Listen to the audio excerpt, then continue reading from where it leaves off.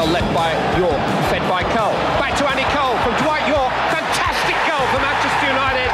Andy Cole, the scorer. The combination between Cole and York was out of this world. Oh, it's Andy Cole. Can he get it over Walker? Cole, within 3 minutes of being brought on by Alec Ferguson. It's the goal that could be in the Championship for Manchester United. York, he skipped through. It's Dwight York. He's brought down by Peruzzi. Cole will finish it off. Full speed ahead, Barcelona. Manchester United are in sight of the European Cup final again. Andy Cole has surely made that a certainty now. Welcome to another episode of the United Podcast. We are very excited because right now, Helen and I are actually together in person. Unfortunately, Maisie's not. We've got him over Zoom, but this is the closest we've been to all reuniting since, March? March. Norman Whiteside, I believe. Was Yeah, the it was, last wasn't time it? We were all together. It was. Special moment, but Maisie, it's not the same without you. I know, yeah. No. I know you're missing me. I know. I miss your scent. My what? I went with scent. All right. You're weird. Yeah, I thought it would be funny. Sam's still got a broken arm, Maisie. Yeah. Still got that broken arm. Wimp. I got another one, it's fine. What, another broken arm? Yeah, we're here. So Helen and I are together. We're at Old Trafford because we have just done an episode of the podcast that Maisie couldn't come to today. So that's coming in the future. But you two did an episode that I couldn't join in. We did. Bit of a trend here, isn't there, guys? Yeah. Seems to be I'm the only one available recently. I know, yeah. Well, there are challenges in the world right now, aren't there? Yeah. Yes, Sam, you were sorely missed. We did have a little chat with Andy Cole and I thoroughly enjoyed it. Maisie, I'm sure you did too. I loved it. Different class. I mean, obviously I've known Colin now for, 15, 16 years now, and it's been absolutely brilliant. It's been a pleasure knowing him. He's longer than that. 25 years probably. Wow. And he's never changed. He's always been the same demeanour. Obviously now because of his setback with his illness a little bit, obviously that's probably changed his perspective on life. But he's such a great lad. He is. Mm-hmm. And a lot of people who don't know him would look at him or listen to him, think he's a little bit arrogant, but he's far, far from that. He is a top lad. Sorry, I just missed out the last word. What did you say? You just finished at top. Lad. Oh, sorry, top lad. Yeah, it's one I'm gutted to miss out on because you think of the success in sort of the great Sir Alex Ferguson teams, and Andy Cole was there. He's just scoring for fun all the time. The fact that we're actually sitting in Old Trafford and there's two pictures in front of us. One is Andy Cole and Dwight York, and the other is David Beckham. Yeah. But I know exactly what you mean. He's an absolute legend. When I was growing up, my brother was a fanatical Andy Cole and Dwight York fan and the rest. But yeah, for our age group, sorry, Maisie. Yeah. Yeah, thanks. But being at school, everybody, it was just such a household name, Andy Cole. And even if you weren't into football, all the kids in school pretended to be Andy Cole in football. Might have been the first football chant I ever knew. Andy Cole gets the ball, scores a goal. Andy Cole. Catchy one. Yeah, it's really easy, isn't it? So I think as a kid, that's probably the first one I knew. Yeah, I would agree with that probably too. Phenomenal goal scorer as well. 186 Premier League goals. No penalties, no free kicks. Oh, I think one penalty you mentioned. But absolutely top draw player. Top draw player. Well, should we listen to it then? This is Andy Cole sitting down with Maisie and Helen. Andy Cole, welcome to our podcast. Thank you. How are you? Yeah, not too bad. How have things been for you over the last couple of, about 6 months it's been now? Ups and downs. Good times, bad times. It is what it is. I think ultimately it's just trying to get your head around it. Yeah. How are you, Maisie? All good. Back from the golfing trip. Yeah, 8 days in Scotland. If you didn't know, Andy, Maisie actually plays golf. Only a little bit. Coley, do you still play golf? Yeah, I'm getting back into it now. It's good exercise, having a walk and that, so yeah. Firstly, do you listen to podcasts? Do I? So. The individual's got to bring something out of me to listen to them. Have you listened to ours then? No. Little bits. Oh, yes, go on. Oh, good. He has to say that. Yeah, no. No, I don't. Little bits. Well, you're a busy man at the moment because I've been hearing you on TalkSport You were on Sky last night, keeping yourself busy with all the media. Are you enjoying that side of things? You know what, H, I've got to be honest, I am. But for me, I mean, I have to keep myself busy. But we're still in lockdown, to be honest, aren't we? Yeah. I mean, being locked up indoors for like 14 weeks was really, really hard. And I mean, really hard. But on the flip side of that, I think it gave me the chance to actually reflect on a lot of things, look back, which I've never done, reflect on trying to go forward and now and whatever. So, yeah, I just said to myself, if you can do something that keeps you active, keeps your mind going, I think it could be a little bit easier. Because lockdown was obviously difficult for everybody, really, but for you, you were very much shielding because of your condition. Is that correct? That's right, yeah. So how did you actually survive with that in terms of, were you able to go and get food in the shops, or were people bringing food to you? What was the setup for you? Well, you know, everyone keeps asking me how I got through it, and I'll be brutally honest, I don't know. I can't lie. It was tough. My mates or my nephew used to come round, leave some food at the front door, knock the door and then run off. It was kind of like that, you know. But I think we all had to go through that process, didn't we? We weren't allowed out. Looking back now, yeah, it was. Yeah, of course it's tough. I'm not going to sit and say, oh yeah, I've had a fantastic time. 14 weeks on your jacks is tough. Really, really tough. How did you pass your time, Coley? How did I? You know what I'd end up doing in first thing in the morning? I'd have a workout. We did that Joe Wicks workout. No TV. No. I didn't turn the TV on until like 5, 6 o'clock. So I work out, tidy up, do whatever I've got to do, cook. Whatever was going to keep me going until, like, I said, I'm a little bit bored. Radio, all those kind of things, and turn the TV on about 5, 6 o'clock. Because I was sick of hearing about, COVID-19, COVID. And by the time you look around, it gets into your head and you start saying, oh, my God. You know, so I didn't have the TV on or anything. Does that discipline, or were you always like that as a person? Because that's quite a difficult thing to do when you're on your own, not turn the TV on, you know, just to have a voice in the background. I know you mentioned that you put the radio on, but do you think that discipline comes from football, or were you always like that as a person? I think it could be a bit of both. But then, not having the TV on, like I said before, and it gave me a lot of time to just reflect, sit down and actually think about, I played football for 20-odd years. Well, I did all right in the end. You know, because I've never, ever sat down and thought about my career, what I achieved, or playing in the teams that I played in, my teammates or anything. So for me, that was an opportunity to actually sit down and say, oh, my God, you know, looking back at what you actually achieved, you played with some great players, you know, what you grew up as a kid to do, to maybe be the best you could do and try and win a little bit of silverware up. I genuinely do believe I've surpassed everything that I believed I could ever have dreamt of.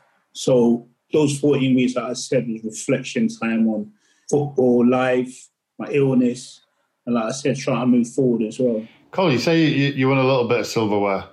14 weeks is probably not enough to reflect on how much you actually won. Like, I don't think there's anything out there. Maybe the World Cup would be like the only trophy that you've missed out on. You've won every domestic cup, European Cup. To win everything in the domestic games is a special honour. You know, I was with TalkSport the other day, and they even reminded me that I won the Golden Boot in '94 and things like that. I totally forgot about. I won the championship with Newcastle as well, and I totally forgot about things like that as well. So people have to constantly remind me what I've done, because I'll never remind myself. I've got no time to worry about, oh yeah, I did this and that. And that's why my mates get a bit upset with me, because they always tell me that you never ever talk about what you achieved or how you've gone about it. It's like, just get on with it. And they hate when I say, just get on with it, because they keep saying you got to celebrate yourself. But I think you know me well enough, mate. I'm not the kind of guy who's going to celebrate himself. You know, I'll just get on with it and move on to the next project. Do you ever look back at your videos or anything like that, DVDs or no? What about your son? Has he never wanted to look back at those kind of things with you and go, Dad, show me that? With my son, he never really mentions it, to be fair. I think it's difficult when you've got his sons who want to follow in your footsteps, you know, because to try and get to your level, you know, people always expect them to get to your level as well. So I don't know if he's a little bit intimidated by it or whatever, but he never really looks to try and watch my videos, or we'll have a chat about football or whatever maybe. But I'm not a pushy dad.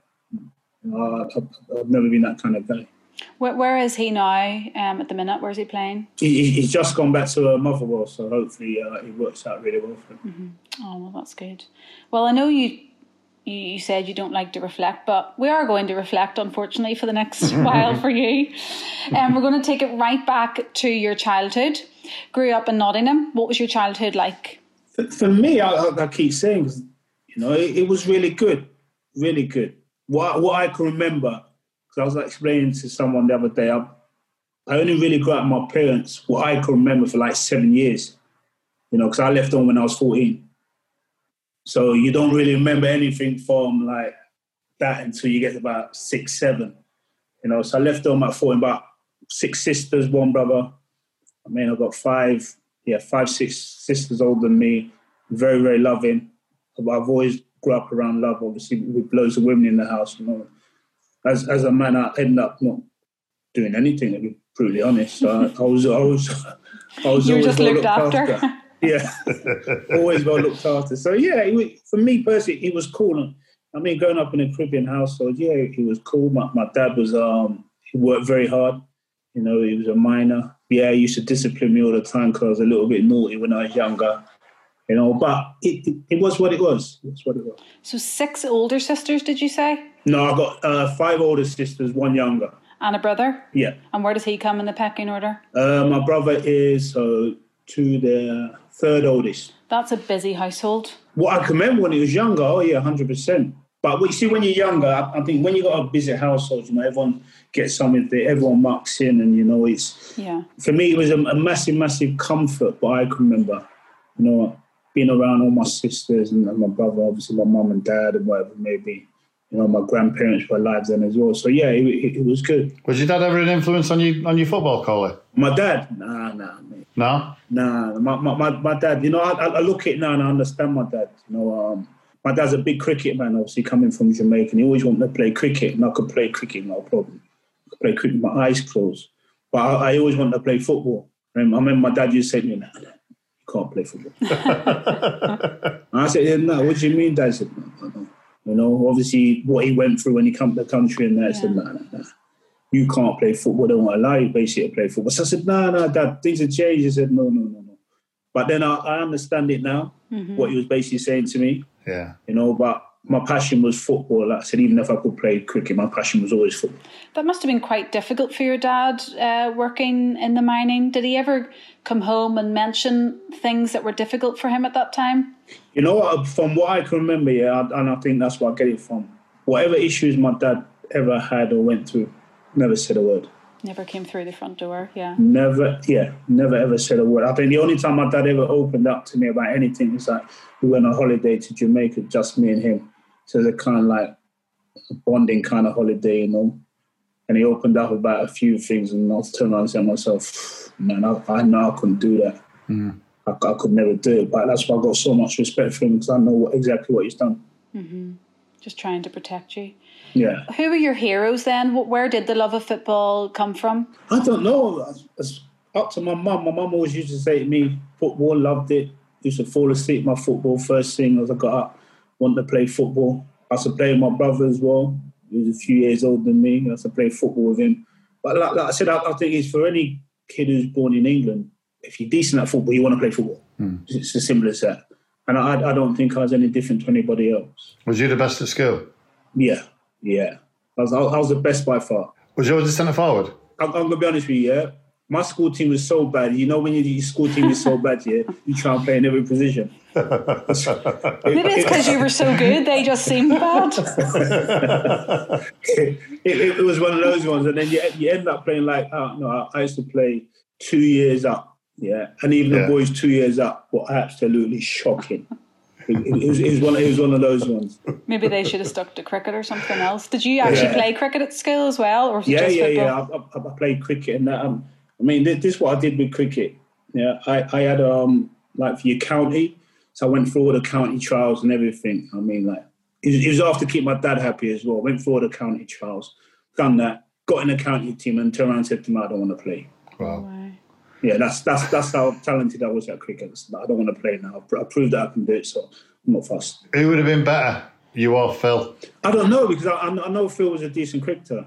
Yeah. I don't know. It would be interesting, because I'm not sure what Phil's strengths were. I don't know if he could bat and bowl or whatever. We could never get him out in the gym. Could you not? No. Well, no. to be fair, he's just... What was you, Colin? Was you like an all-rounder, or was you a batter, a bowler? Yeah, I could do it both, yeah. Maisie, were you ever into cricket? I played cricket for school, but that was about it. There wasn't any allegiance going for what Coley did or what Nev did. Just played from a school, and that was it. Just to get out of lessons, to be fair, because we always used to have like the last couple of lessons off, leave at dinner time, and be able to go to any cricket matches. So, but I enjoyed cricket. I did, but I wasn't obviously as good as Coley or Phil. Yeah. So who was your footballing hero? Did you have one when you were younger? Joe Regis. Joe Regis has always been my footballing hero. I mean, just the way he conducted himself on the football pitch or away from the football pitch. I'm not an individual who actually trips over himself when I see people, but I remember the first time I met him, I was actually tripping over myself, making a fool of myself, which doesn't come into me. When did you first meet him? I met him the first time at West Brom. I went there to watch a game, and he walked into the lounge, and like I said, I was like, oh my God. How old was you then? I was actually playing, Maisie. That's the craziest thing. I was actually playing, and I'm tripping over myself. And then obviously he's Jason Roberts' uncle. Yeah. Yeah. And then Jason loved me as his favourite player. And that's how twisted it kind of like got. It's like, I love Cyril. Jason loved me as his favourite player. And he's like, oh my God. But yeah, Cyril was a real special guy. What was it about him? The way he played football, the way he took on all his challenges, very, very dignified and respectful considering what he went through. And I always said to myself, if I could ever have handled myself in that manner, that would, for me personally, that would be class. But I knew I didn't have that in me. I knew I couldn't handle myself like that, because I always know if something ever went off, I've got to get involved in it. Yeah, I have to get involved in it. So that's why I respect him so much. Mm-hmm. Everybody has different temperaments, though, don't they? Yeah, for sure. So tell us about leaving school, joining Arsenal. How did that all come about? I went to Lilleshall for 2 years, and I learned, obviously, that was kind of like base to be preparing you to be an apprentice. And when I was at Lilleshall, I think with the older boys, you learn how to be even naughtier and learn a little bit of football, but just to be a little bit naughtier, a little bit cute on what you're going to try and do. So looking at that is like, oh my gosh, the first 6 months were tough, and then after that, it's like you end up doing what you're doing. So I left there and I signed for Arsenal when I was a schoolboy at 14. And I remember that article in the Times magazine. It said, like, yeah, great talent, blah, blah, blah. If he doesn't self-destruct, you never know what. He'd possibly move on to go on in the game and achieve loads of different things. But at any time, I know I could press the self-destruct button. I was never really fussed about it. Where did that come from, Coley? I don't know. Maisie, you've played with me long enough. Coley, you're horizontal now. It's a full circle. Exactly. But you know what I was like when I was playing, Every now and then the mist would come down on me. Yeah. But yeah, I don't know. I've always had the with me, because they will always say to me, you can't do this, you can't do that. You'll end up in one place and all that kind of stuff. So I was always galvanized by those people who used to say, give them a couple of years to be out of the game or whatever. So yeah, when I signed for us, I was kind of looking forward to it, because then there's a lot of young players in the team, Tony Adams, Paul Merson, all those kind of guys. And even if I was only 14, I was thinking, oh man, in the next few years, hopefully that would be me. So I remember joining when I was 16 and really, really looking forward to the challenge of getting into the first team there. But then I realised after about, 6-8 months, I had to take the mick. And I couldn't keep my mouth shut, so I had to let a few people know early doors. So what they were doing, the boys that took from Scotland, Ireland and all that, they were all turning pro at 17. And basically, I signed a 2-year scholar and then turned pro at 18. So I kicked off straight away and said, no. I'm not having it. I'm not having this. I either turn pro at 17 and that's me done. So they basically said to me, all right, Cody, what we do now, you turn pro ace. I said, no, I'm not having it. Yeah. So I had a few little altercations there when I was younger, and I was training one day, and Pat Rice just kept getting on my case. I say, I'm done. I think I got the ball, grabbed it, smashed it up in the air. I said, and that's me done. And just walked off. Got showered, and it was David O'Leary. Obviously, he was a pro then. He had finished. And he said to me, why you finished, Coley? So I said, oh, mate, I've had enough. I'm just going home to let me home early. He says, all right, then I'll give you a lift.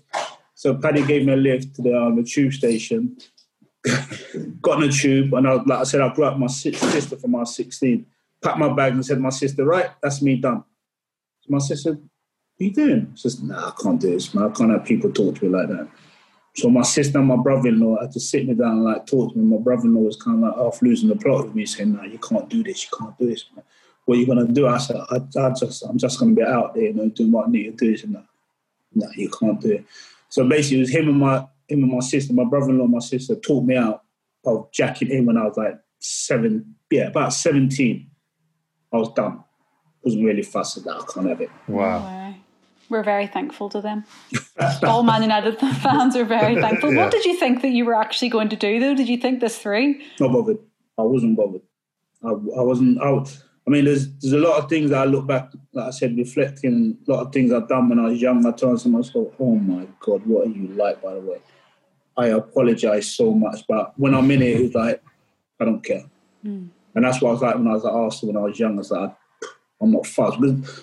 I kept saying to him, look, if you told me the truth, I'm the kind of guy, if you told me the truth, I'm cool with it. But don't keep lying to me, because ultimately it would come out in the end, and then when it comes out, I lose the plot and everyone starts saying, oh, he's a problem and X, Y, Z. But they just kept lying to me. So that's what happened. So when you eventually did decide that you were going to continue, what happened then? Did you go back in the next day? No. I think I might have took about a week off. Yeah, 4 or 5 days a week. And then my mum, she spoke to me. Like I said, my brother-in-law was the only one who could really get through to her, as well as my sister, because naturally I was living there. My mum spoke to me and said, what are you going to do? Because the Arsenal fella kept phoning my mum and said, oh, can we sort it out? Can you come back and whatever? And I said, my mum, nah, I ain't having this no more. And my mum was basically saying, we're going to have to sort it out. What are you going to do? I was like, oh, Mum, I'm done. She said, no, you have to sort it out. So in the end, they kind of convinced me to go back, went back, kind of kept my head down. When I turned 18, to give me a pro contract straight away, no messing about. Bang, there you go, there's your contract. We believe in you, all this spiel. But I believed then when I was 18, I was good enough to play in the first team. And I told the manager, I told George Graham that I'm good enough to play in the first team at 18. Who was in front of you then? Centre forwards? In front of me then was Perry Groves, Hazy, Merce, Alan Smith, Kevin Campbell. Yeah. So about 18, 19, I'm basically saying, I'm ready to play in the first team. I remember George pulled me in his office one day, and it was crazy because you go in his office, like the old hybrid was unbelievable, really traditional. So you walk in the office, and I sat down and he said to me, sit down. So I sat down. But when I realised I sat down, he was actually looking down on me. Because the position of his chair in the office, he actually looked down on you. So I'm looking at it, I said to myself, did you take the mic?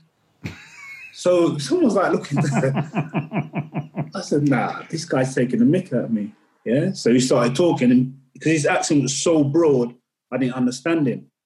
And he said, no, you think you're the bee's knees. I'm saying to myself, what's he on about? The bee's knees. Yeah, so I couldn't understand him, yeah? And then he flipped and said to me, get out of my office, get out. So I said, so what's wrong with this guy? Walked out the office and that was that. So, I mean, like I said, I signed a contract and then they gave me another one maybe, 6-8 months later, and a new improved contract for my first one, and then kind of went on loan from there.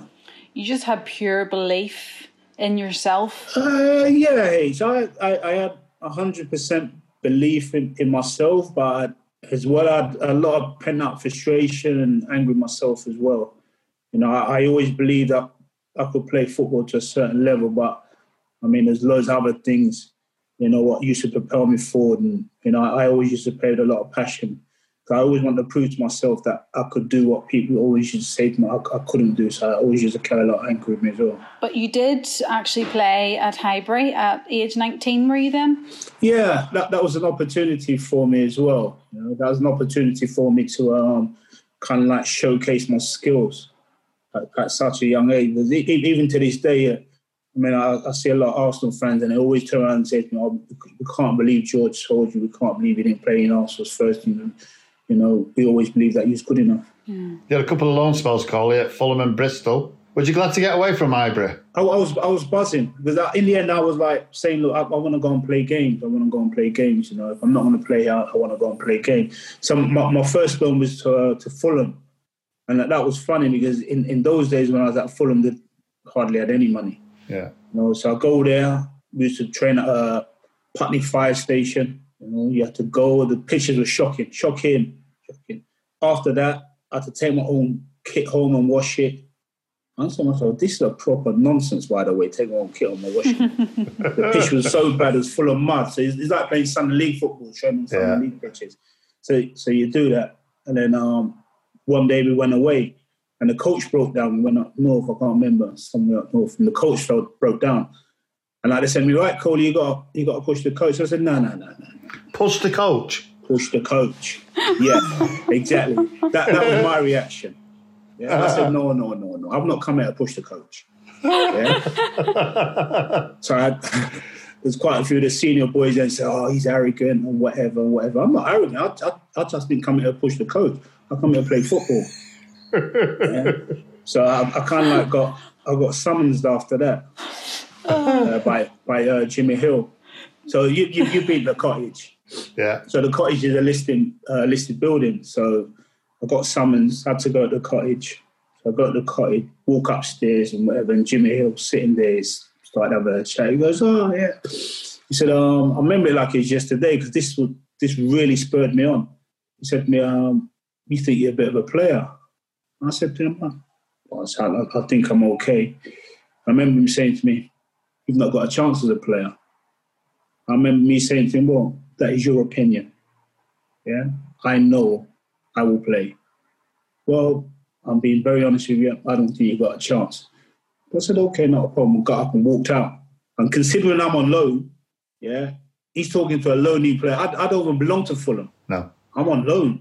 You know? And when he spoke to me like that, when I got up and walked out, I said to myself, there's another one. Mm-hmm. You will inspire me, yeah, to move on to the next level. Because people like you have been doubting me ever since I've been a kid to where I am now. You know, you continue to doubt me. So that was one of my biggest things that drove me on as well, what Jimmy Hill said to me. Did you ever come across any of those people, including Jimmy Hill, in your latter years of playing?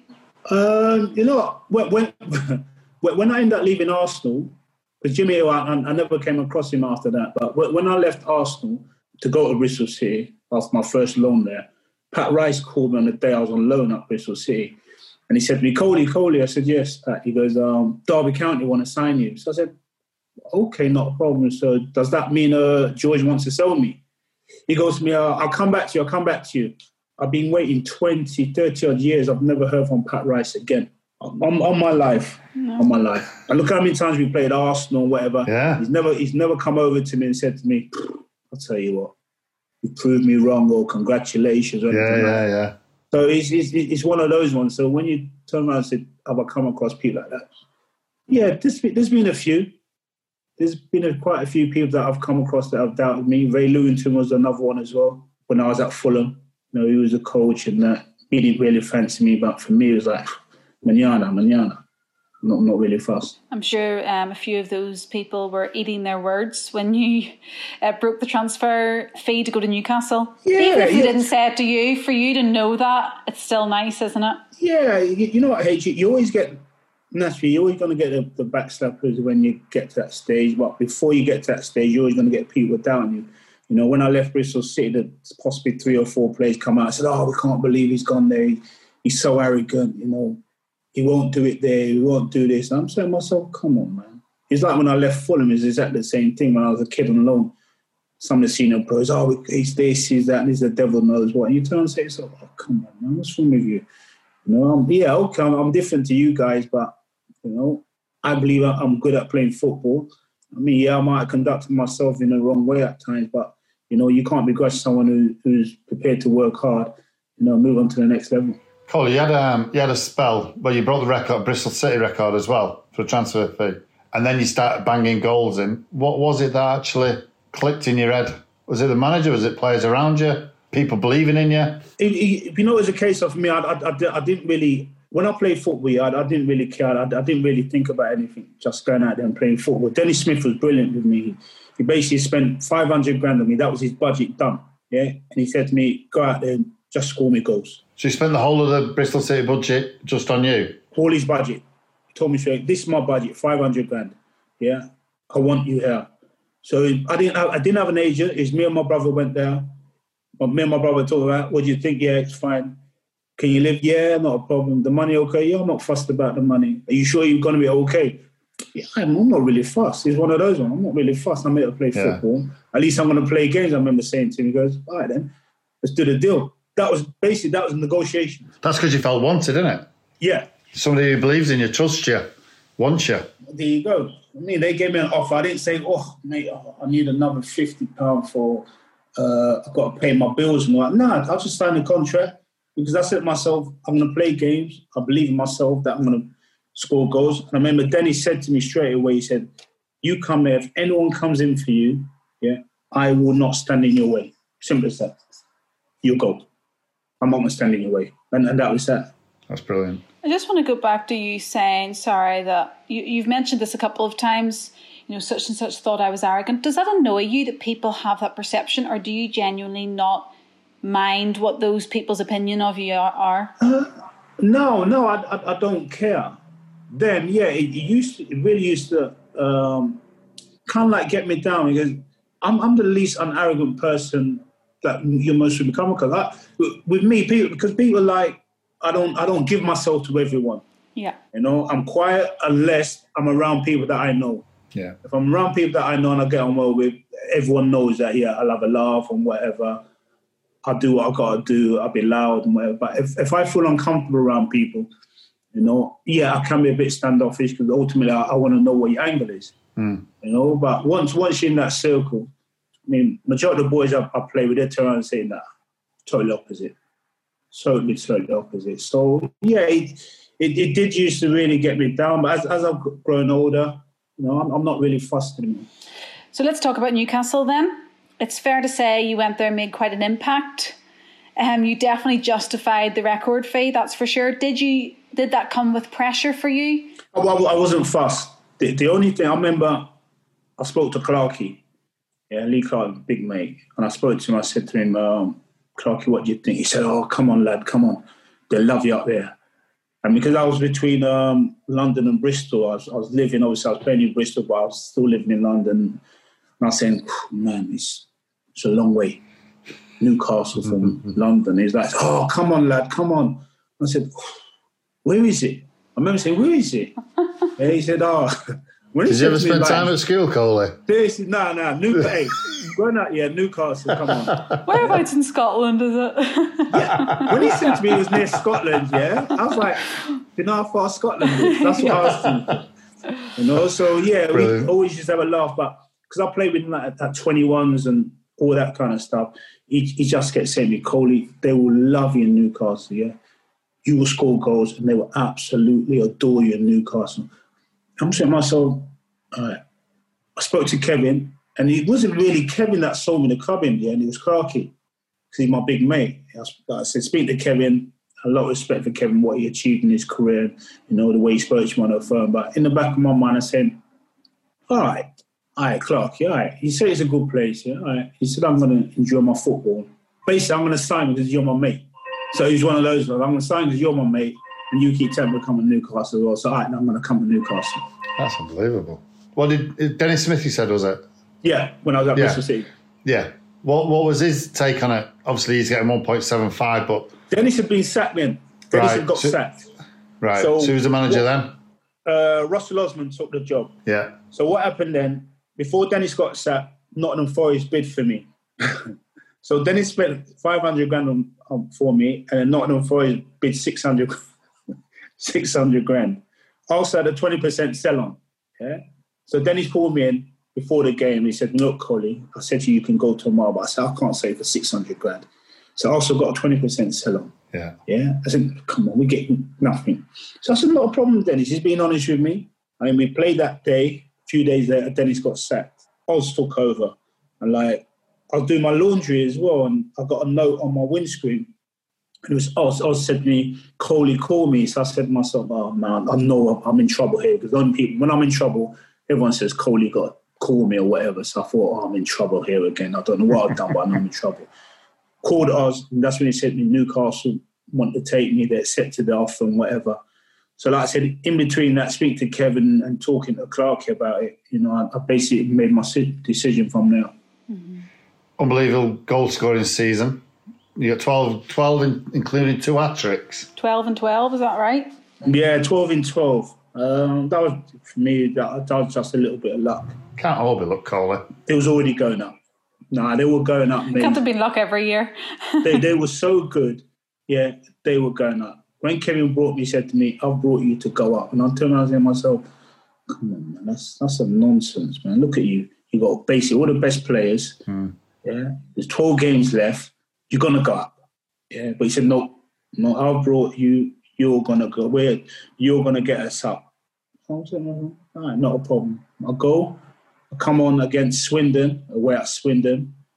And I think Newcastle lost or drew, if my memory serves me right. The week after, next game was at St. James's Park, home. We started, and I was running into form that was absolutely, the form I ran into was nuts. Ended up getting 12 in 12. Got a hat-trick on the last day of this season as well. And I think I got a hat-trick, I think it was against Notts County, something like that. But yeah, the goals are absolutely flying in. What was it like? What were the teammates like that you were playing with at that time?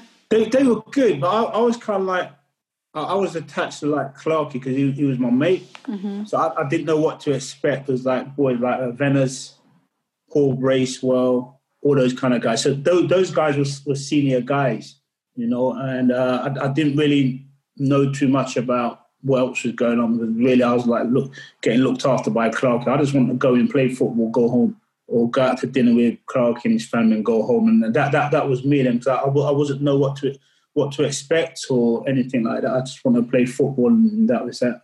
Did you enjoy your life up there? I know it was a short period, but did you enjoy living there? No, I enjoyed Newcastle. I think for me personally, the only problem was it came too early for me. I'm not a big fan of people idolising me. I think that's mad.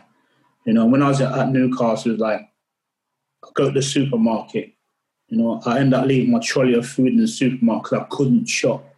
People will be chasing me around the store for autograph or whatever it is. I'm like, oh my God, what is this? And when they come out to go shopping or whatever, lovely, really, and I mean genuine lovely people. Yeah. But when I play football and I'm done, I switch off. I switch right off. I've got to go home. I've got to do other things. I mean, I beat myself up about my performance or whatever, but I need to switch off. Yeah. And when I was at Newcastle at such a young age, all these people idolise me. I'm like saying, no, this is not quite right for me. I can't get my head around it. So you just find yourself going to training and going home and having no food shopping? Yeah, a bit like that. You left it all behind. Yeah, a bit of a recluse. Did you say you stayed with Clarkey for a few years? No. I had my own place. Right. When I went there, it wasn't like when I joined Man United and people said, right, we take you out and show you where to live and whatever. It was like, okay, go to Newcastle. We used to train at a place called Maiden Castle in Durham. So Kevin said, look, I want the players to live around Durham area. So I said, well, I don't know Durham. So I ended up living in a place called Crook, which was in Durham. But it was like in a small little mining village. I didn't know no better. Yeah. Rented a house there. And I mean, my clothes was beautiful, really quiet, lovely and that. But if I went away and come back, I'd have someone like knocking doors, say, hi, Andy, you okay? So yeah, I'm fine, thank you. Everything's okay. The house is fine, we're doing this and that. But it's like, I'll go anywhere and someone will be like, here's Johnny. Hi, you okay? I mean, knock the door, someone brings sugar around or something. I'm like, oh my God, I can't do this. I can't do this, It was like that, but genuinely lovely people, but I couldn't do it because I've never experienced that in my life. Yeah. fanatical. You know, I found that really tough as well. So I ended up leaving there and like moving into Newcastle. So your first season, it was just obviously cut short, but 12 goals in 12. The second season wasn't too bad either. You were just firing them in. What was your relationship like with Peter Beardsley as well at that time when he came in? Peter was one of the best players that I've ever played with, man. He was stunning. I said this the other day as well. When people talk about playing in between the lines on the half turn and all this dropping into space, and Peter was doing that, 20 odd years ago, 30 odd years ago, whenever we were playing. You know, football intelligence was unbelievable. And I remember one of the first times I played with him, he said to me, right, Coley, stand still. I said to him, no, I can't stand still. He said to me, just stand still, you will get space. But when we were coached when we were young, everyone used to say, keep on the move, you've got to keep going. Mm-hmm. So in the end, I stood still, and then I started to get all this space. I'm saying to myself, nah, this is not quite right. Something's wrong. And he said to me, there you go. You don't always have to be on the move. So me still learning the game, when he come to Newcastle the year after they got promoted, I was learning things like that. You know, and I learned so much from him, not just how to score goals, but to take up certain positions and all those kind of things. And I mean, he was a fantastic player. You talk about standing still, but your pace was electric as well when you did move. Yeah, a lot of my game was based on my pace. It was based on my pace and my movement. You know, all my sisters were very athletic. You know, they could all run. I keep asking myself, I'm not sure where we got it from. I'm looking at my dad and I'm saying to myself, nah. I look at my mum and I say, nah. You know, but I don't know where it's come from, but I've got it from somewhere. You know, which has helped me in the long run. That partnership you had with Beardsley, was it just telepathic? Was it just, did you work on it in training or? Nah, Maisie, seriously, footballing wise, it made it easy for you. Yeah, it was so cute. But don't forget, he played with Gary Lineker, he played with Ian Rush, all those kind of guys. So for him to be playing with me is like, come on, I'm a minor compared to those guys that I just mentioned, you know, me starting out in my career as well. Do you know, before he came to the club, or when they were talking about that, did you ever think you'd actually have that bond with him? That I did, because I remember when Newcastle got promoted, and Kevin phoned me and he said to me, right, Coley, just to let you know, I'm selling David Kelly. Mm-hmm. I said to him, nah, that's a nonsense, man. I said, we've had a great relationship up front. He said, nah, I've got someone for you. I said, you got someone for me? I said, I played with Dave Kelly with Dan Moore. He said, this guy, Dave Kelly's not got a patch on him. So I'm there racking my brain. I'm saying to myself, nah, Ned's a quality player. Nah, I can't have it. Peter Beardsley come in. And then after that, for me, it was a fantastic dream. I'm going to move forward a little bit, just because we are here to talk about Manchester United and we haven't even mentioned it yet.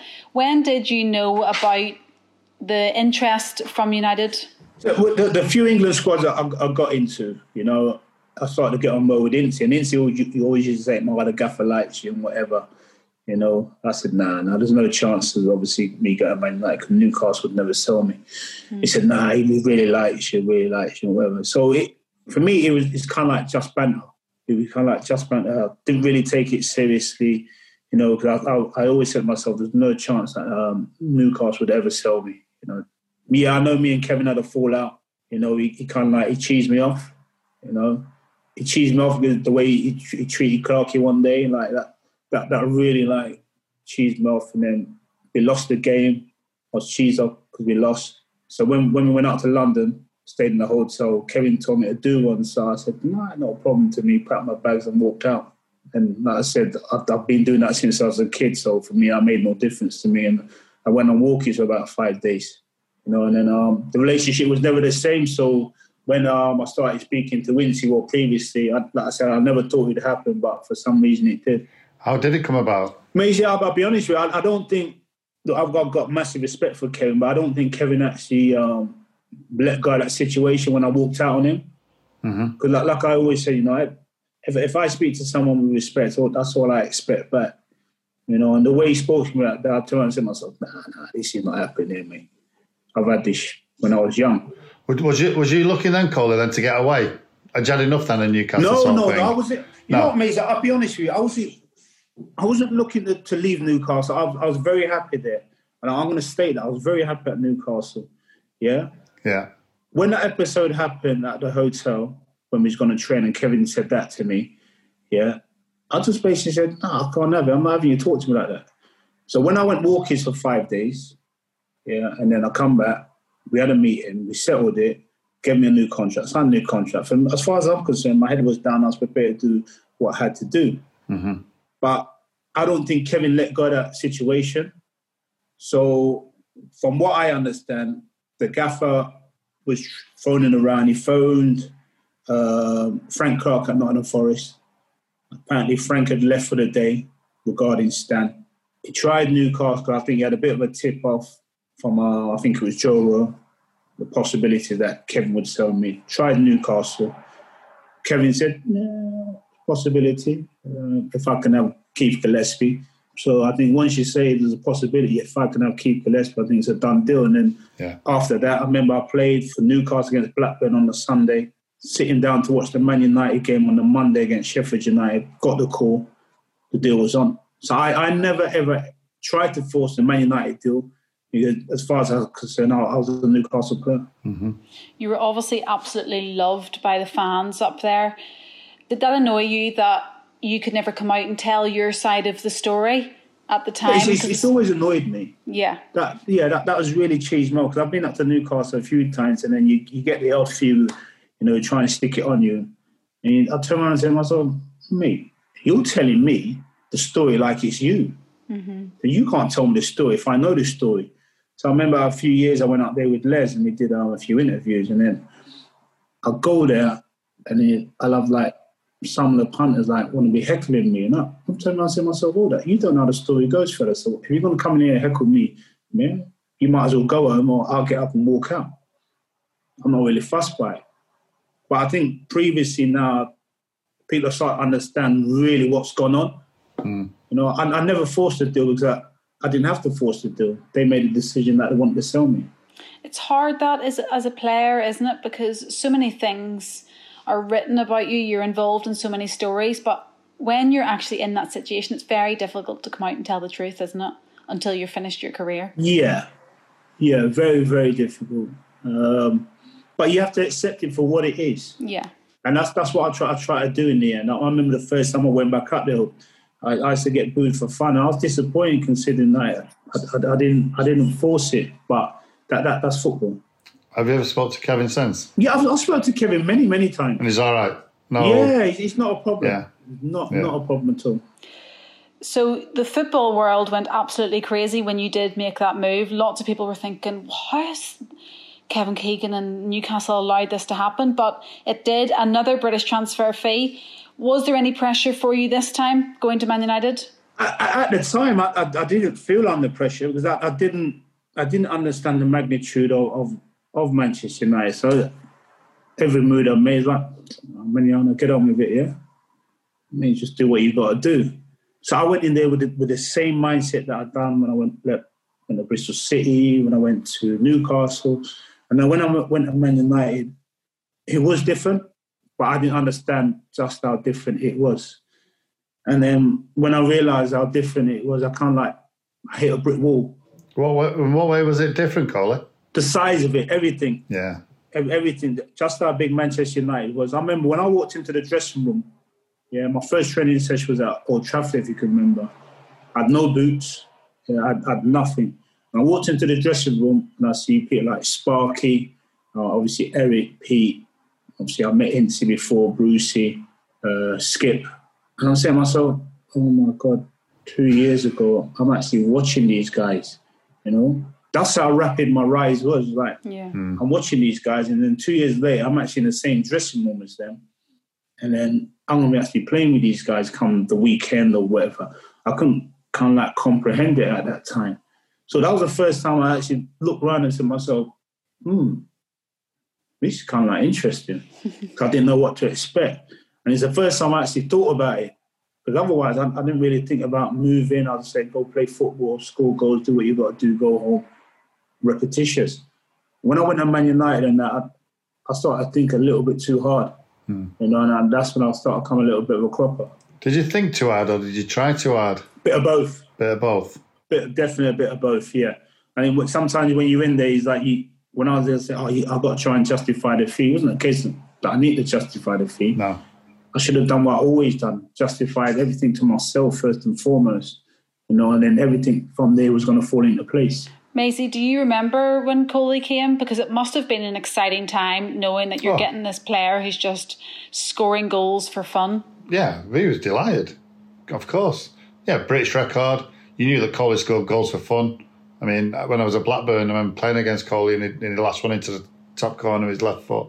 I think it was a bit of a shank, to be fair, but no, you just knew exactly. You was buying an out-and-out goal scorer. Mm-hmm. Coley wasn't one of those who'll dribble past 5 or 6 players and lash into the top of the net, top of the corner.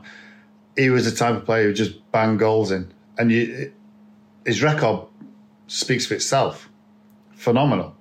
So you knew you had something special, and taking him off Newcastle as well was also a big thing, because a couple of years later, or maybe the year later, we was going toe to toe with them. Had Dave had Coley, maybe we wouldn't have won the league the year later. Yeah. Did you see any difference in the standard, Coley, of the training, for example, when you came to United? Yeah, I saw a massive difference, mindset of the players. Don't forget, Man United all had international players, the one before.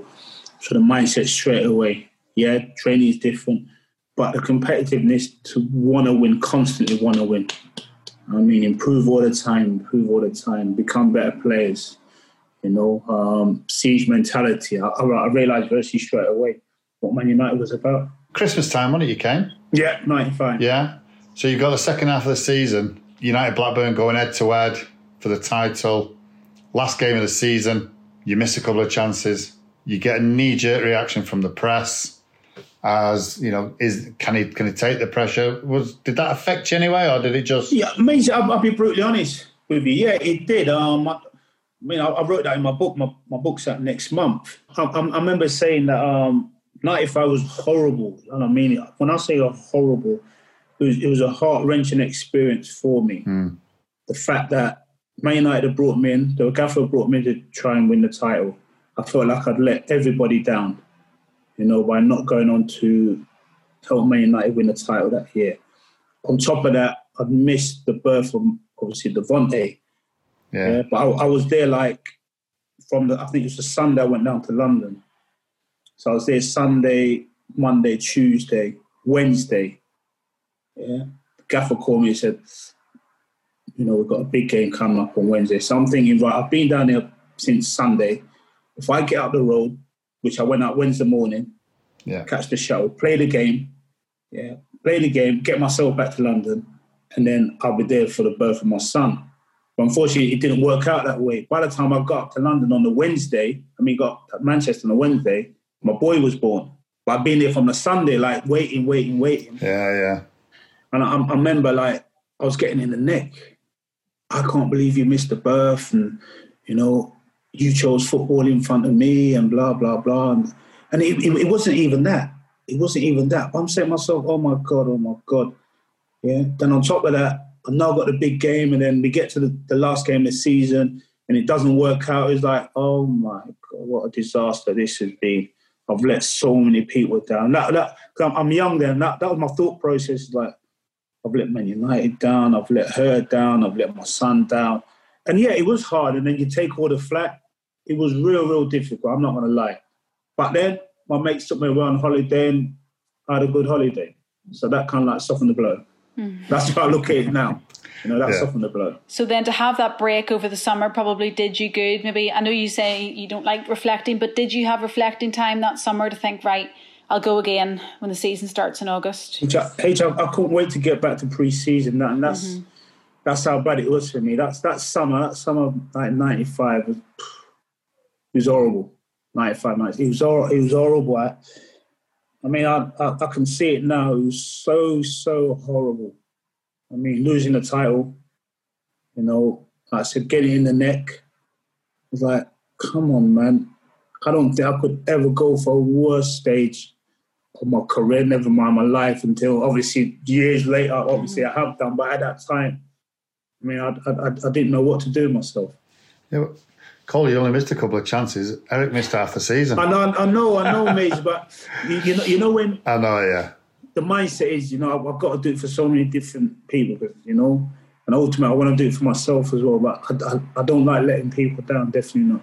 So what about the next season then? The next season, that went all right for you.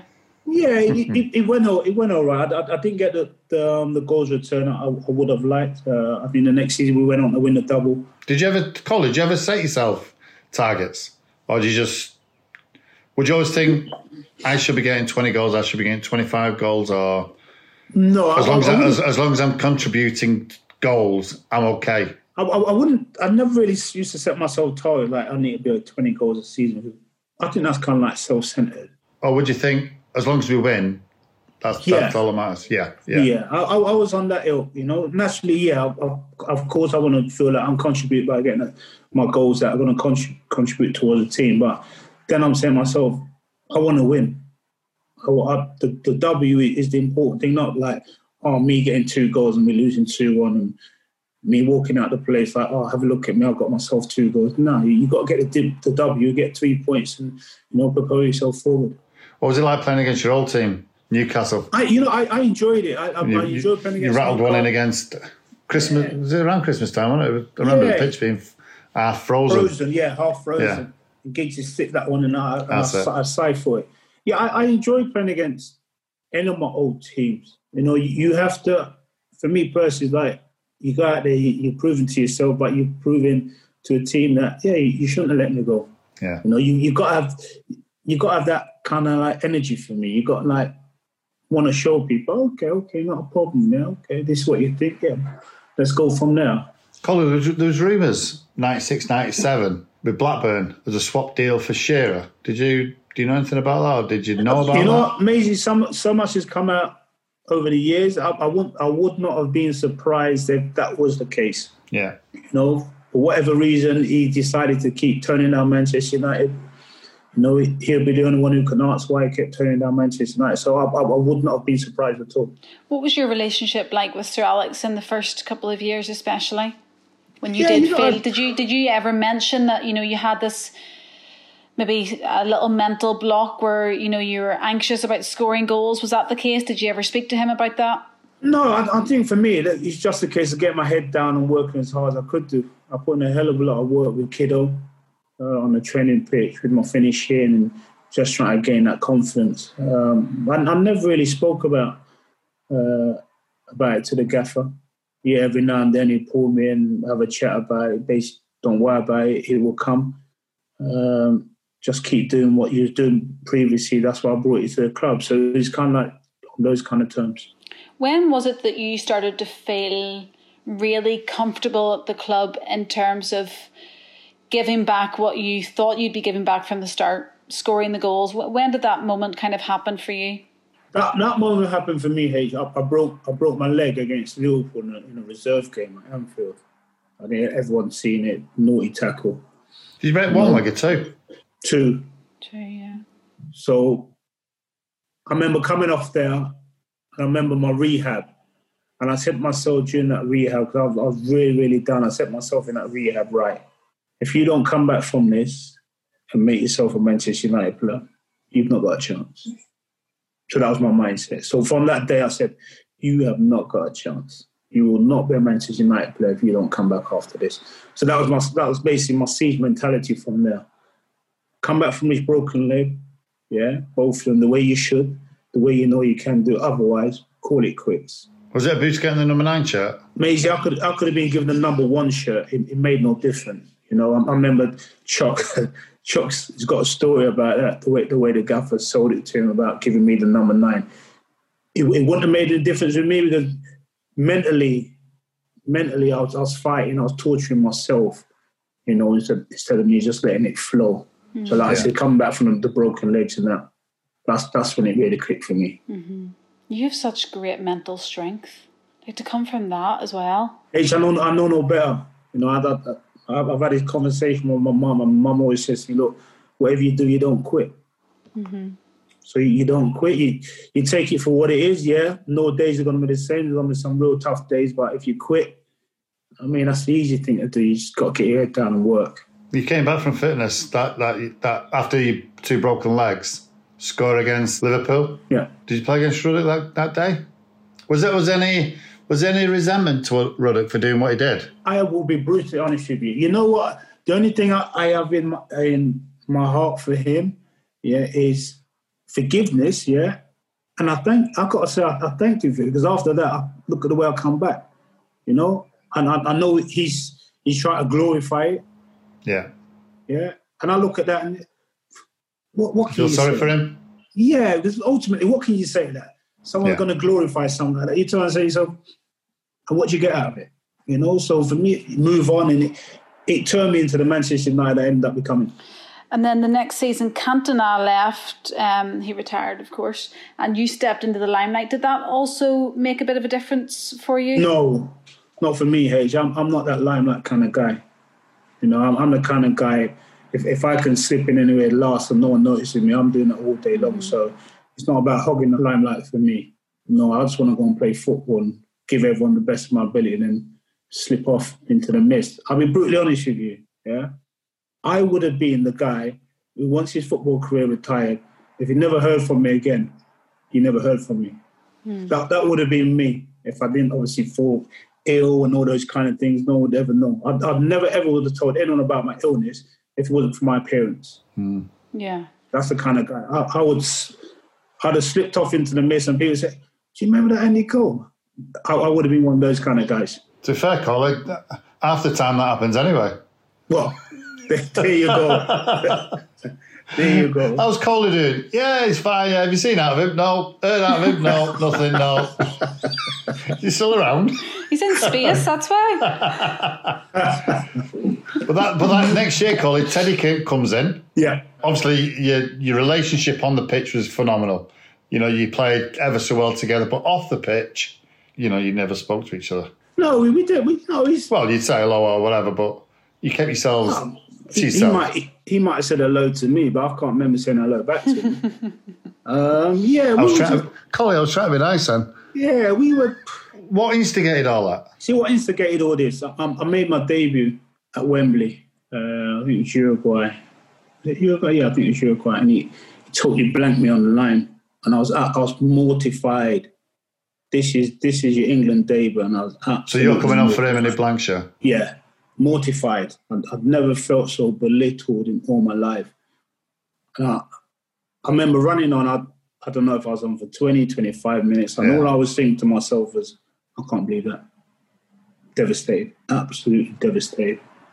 I couldn't wait to get off the pitch. That's how I remember my England debut. I couldn't wait to get off the pitch because I felt so embarrassed. It was unbelievable. It was as if someone said, well, I'm actually coming off for you. It was one of those ones. Yeah, we all get disappointed when we get substituted. It's not like the modern day rule when you can walk off the other side of the pitch and, I'm making my debut and this is supposed to mean a hell of a lot. And to get snubbed on the line, it was like, I need to get out of this place as quick as possible. So when you knew he was coming to United, what was your thought process then? My thought process was, it is what it is. The it is what it is. Decision. Yeah.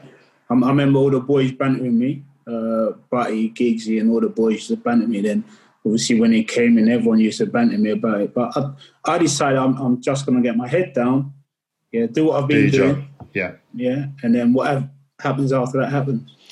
I think a lot of the time as well, people think in football, you're a part of a team and everybody has to be best friends, but it's just like a normal job, isn't it? You go into offices, some people don't get on, some people do get on, but I think people have a different perception that football shouldn't be like that, or it's not like that. Football's like any other job. Yeah, you're going to have ups and downs, you're going to fall out with people, whatever it may be. It is what it is. You make the best out of it. I remember I went out with Pally one night and Pally said to me, Coley, I'm going to be brutally honest with you. I don't know what's going on with you and him, yeah? But the way you two play together, keep doing it. Yeah. Just keep getting on. That's all that mattered to the fans at the end of the day. Yeah, and senior pros' opinions always meant a lot to me ever since I was a kid. I mean, I've always respected Pally. And when he said that to me, I said to myself, oh man, I must be doing something right here. Who did you have a close relationship with in the changing room? I got on well with everyone in the dressing room. Obviously, when Yorkie came, Yeah. You know, me and Yorkie got on even more, but I got on well with Batty, Giggsy. You know, I'd known Batty when he was younger, when he played for England. I went to go and watch him play. We got on ever since then. Obviously, Maisie, Scholesy. I got on well with everyone. I was just me around my teammates. I was just me. You know, yeah, I was quiet in that, but like I said, once I'm involved in it, and I immerse myself into whatever culture it is. And the culture of the dressing room was something that I loved, you know, so I was always involved in what was going on. Who did you room with in those days? Giggsy, yeah, when I first joined, Giggsy, yeah. Was that a good rooming partnership? Yeah, Giggsy was cool. It was cool. He took me out on my first night out in Manchester as well. You know, when I first joined the club. So, like I said, never, ever had a problem. Mm-hmm. I think for me, it's just a case of getting to know everybody. And once everybody got to know me and understood what I was about, I never, ever had a problem. Collie, what was it like when, come 98, Glenn Hoddle leaves you out of the England squad for the World Cup? I'm not going to lie, Maisie. I knew it was coming. And I knew it was coming. And it was one of those ones. Like I said, for me, everything... The way my parents have brought me up, is to be respectful. And that's all I've ever done. You know, my elders, I've never called them by the Christian names. It's always Mr. or Mrs., you know, and that's all I've been brought up to be respectful. The way Glenn dealt with me over that period, I'm saying to myself, you treat me like a little kid. And I can't accept it. I cannot accept it. You know, he did the article in the newspaper telling me, coming out and saying that I'm going to need X, Y, and Z amount of chances to score a goal. Why do you do that? You've got a telephone, you pick the phone up, you phone me, and you say whatever you think. I say whatever I think, and then we go from there. But then you do that in the newspaper and don't expect to retaliate. So I retaliate. Yeah? Everyone starts having a go at me like, you can't have a go. But I said, why can't I? You know? We get to the World Cup, he phones me. Yeah, and conversation went something like this. Hi, Glenn, how are you? Yeah, not too bad. Just to let you know, I'm touching base with you. I won't be picking you for the squad. So I said to him basically, yeah, I know you won't be picking me. And I put the phone down. And that was that. Do I believe I should have gone to 100%? I should have gone. But that was the conversation. That's unbelievable, isn't it? And you never spoke? No, that was it. That was it. Oh. But then when he said like what he said, I turned around and said, hold on. And I said then, I play Champions League football every other week. And I score goals in the Champions League. I'm playing against better players in the Champions League than what England were facing in respective internationals. We're playing Inter Milan, we're playing Real Madrid, Bayern, and all that. You know, we're not playing like teams like Moldova and all those kind of things. You're questioning my ability to score goals on the international stage when I do it every other Wednesday in the Champions League. Oh, come on. Pull the other one. I wouldn't be at Man United if I wasn't good enough. So it was one of those ones. Did Sir Alex ever talk to you about that? Yeah. He was probably glad to keep you fit, actually, Exactly. The gaffer was fine. He's like, okay, not a problem. Come back next season. Fit and ready. Have a nice break. See you pre-season. So it's one of those ones. Got my head down. Had a decent summer, and that was that. Mm-hmm. Yorkie comes in. Yeah, Yorkie come in. But I can be very honest about that as well. Yorkie coming out, I love Yorkie like he's my own brother. And I know to this day, if Patrick Kluivert had chosen Man United instead of Barcelona, you know, we won't be having this conversation. That's how close it was. You know, Kluivert decided to go to Barcelona. You know, Yorkie come in. And I hardly kicked the ball for what? I think it was 4 or 5 games that Yorkie played with Giggsy, Scholesy, Ollie, Ted. Yeah. You know, and I was the last one to be given a game with Yorkie at the Old Dell. What was it about Yorkie that you became one of the, or probably the most feared strike partners in Europe? Polar opposites. You know, amazing. Me and Yorkie are polar opposites. Yeah? Mm-hmm. But yeah, we understand each other like we were born together. Yeah. You know, we never argue. We've never, ever had an argument. We've never had a crossword. Nothing. We've never fallen out. I don't think you could ever fall out with Yorkie, though. Well, there you go. But we've never had a crossword. And the way he played complemented the way I played and vice versa. Mm-hmm. You know, I love playing with him. I love the energy he brought. I said the other day, Yorkie brought something out of me that I know I had in me, but it was on the back burner. And then he came and the way he conducted himself, he brought something out of me that I said, yeah, kind of like this is what I've been waiting for. Did you feel threatened initially? No. When he was coming in? No, never felt that. No, Yorkie come in. I knew the kind of like position I was in. I took Yorkie out to dinner. I mean, I took him house hunting, everything. So a man who's threatened doesn't do things like that. I was like, well, if he's going to come in to make Manchester United better, well, so be it. Yeah. You know, I'm not going to worry about my position, because if I'm still here, me and go to the end of the season, win the championship, and I've played enough games, I'm involved in that as well. So it was no resentment whatsoever. I was exactly the same with Ruud as well. No resentment whatsoever. And that 99 season, you were obviously absolutely pivotal. Did you enjoy that season from start to finish? I did, considering at the start of that season where I was in the pecking order, and then we get to May and it's gone on what?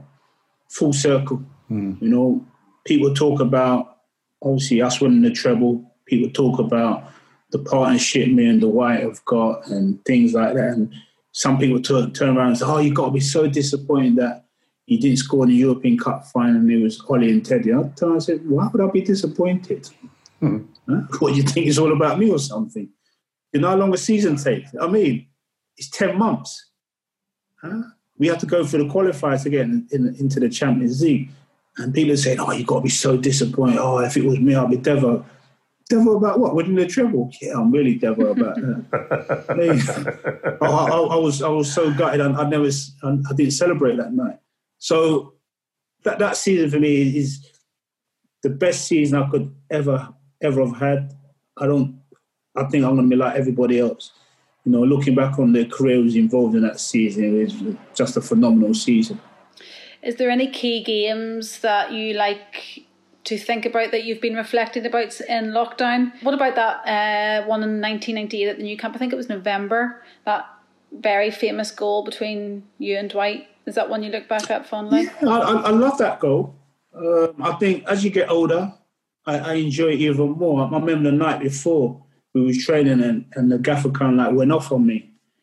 And he said to me, I know when I'm in trouble, she screamed out, Cole. So I said, oh, here we go again. He said to me, focus, will you? Stop effing about, just focus. And I said to the boys, you know, if I score tomorrow, I'm going to run over because there's a Ford Focus sign there. And I said to the lads, if I score tomorrow, I'm running over to that sign and pointing at the sign because the gaffer was hammering me the night before. So when I did score, I ran over to the sign. That's where you see me pointing at the sign where it says focus. You know, so that goal for me, people always talk about is one of the best as well in most of the team goals in Champions League football, because it was a great team goal. It wasn't just about the interplay of me and Yorkie. It was a ball in midfield from Skip and he fizzes it in and then we played from there. So, yeah, real quality goal. I suppose it epitomises your relationship, though, that goal really, doesn't it?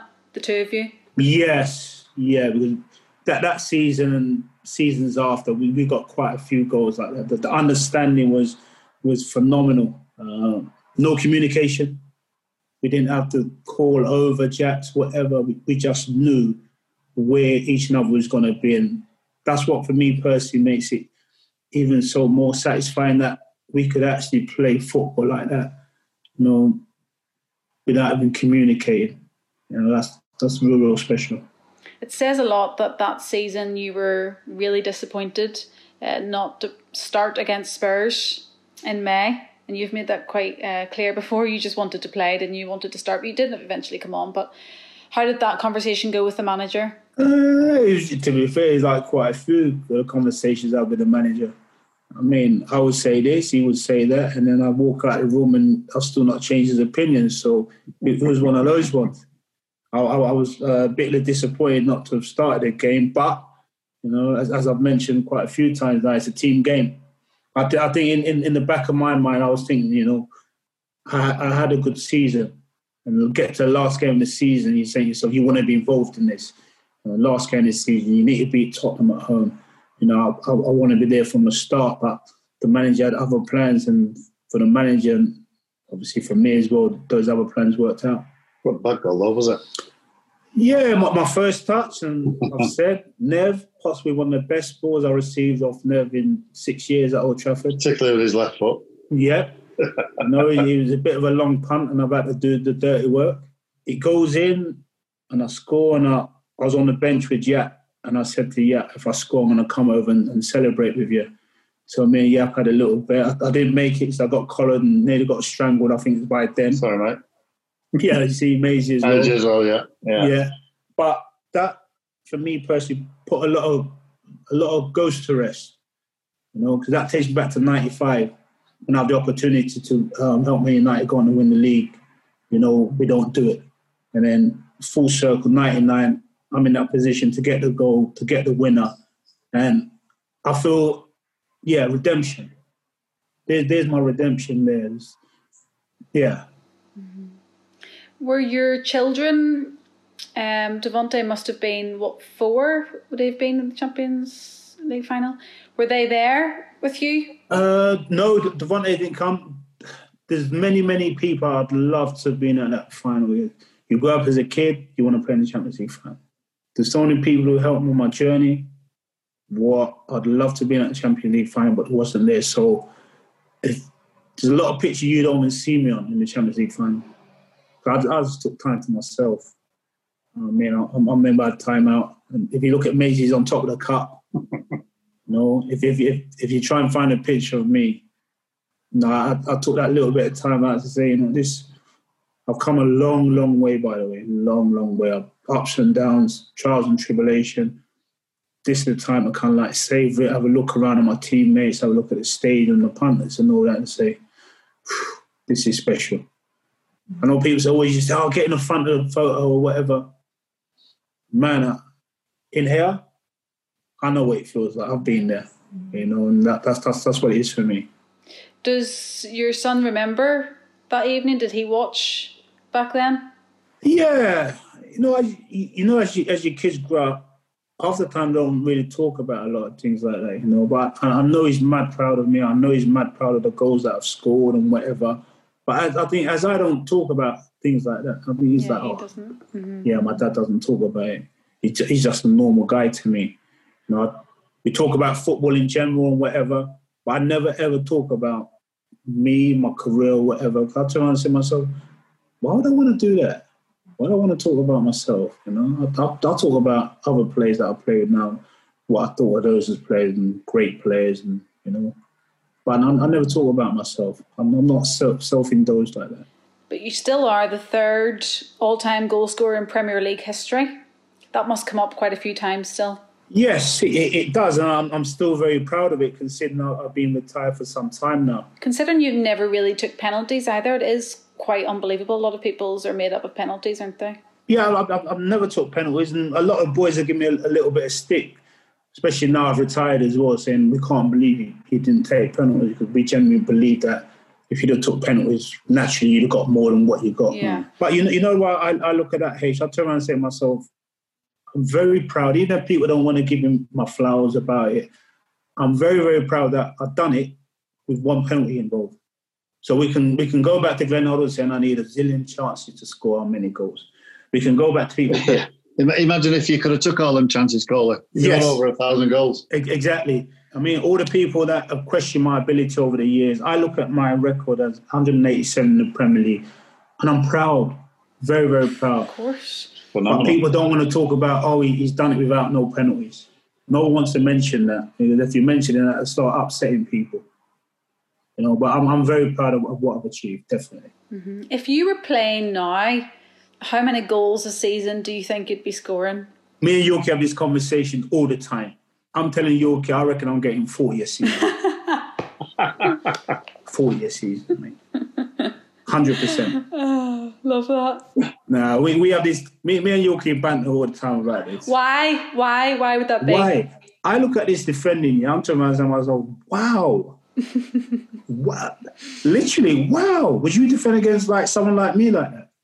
Come on. Everything's all in front. It's like windscreen wipers. I'm saying, okay, there's like 20, 30 yards of space in behind. I was running there all day long because the goal doesn't move. If the goal don't move, now I get in there, I've got a great opportunity of scoring. You know? Defending, he seems to be so passive. You get a free kick for anything. Oh, man, come on. I've got a great opportunity. Yeah, but you can be like that, Cole. You can be diving like they do now. Hey, Maisie, I never dive. You know me, I never dive. No. I 2-foot someone, not a problem. Yeah. But I never dive. Never, ever dive. No way.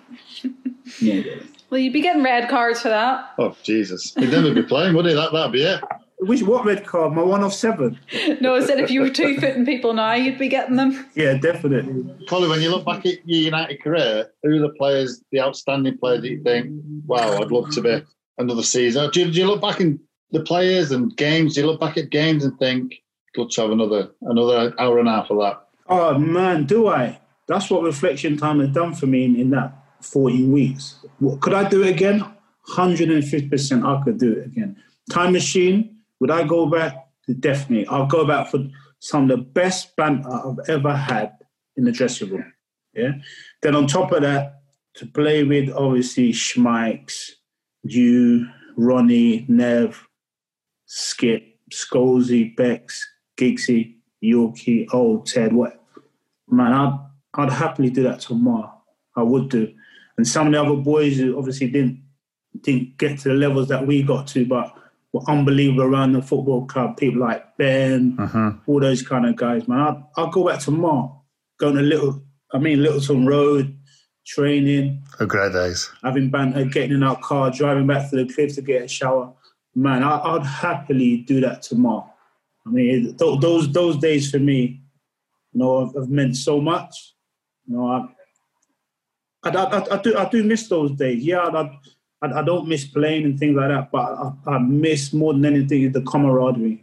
I miss the banter like mad.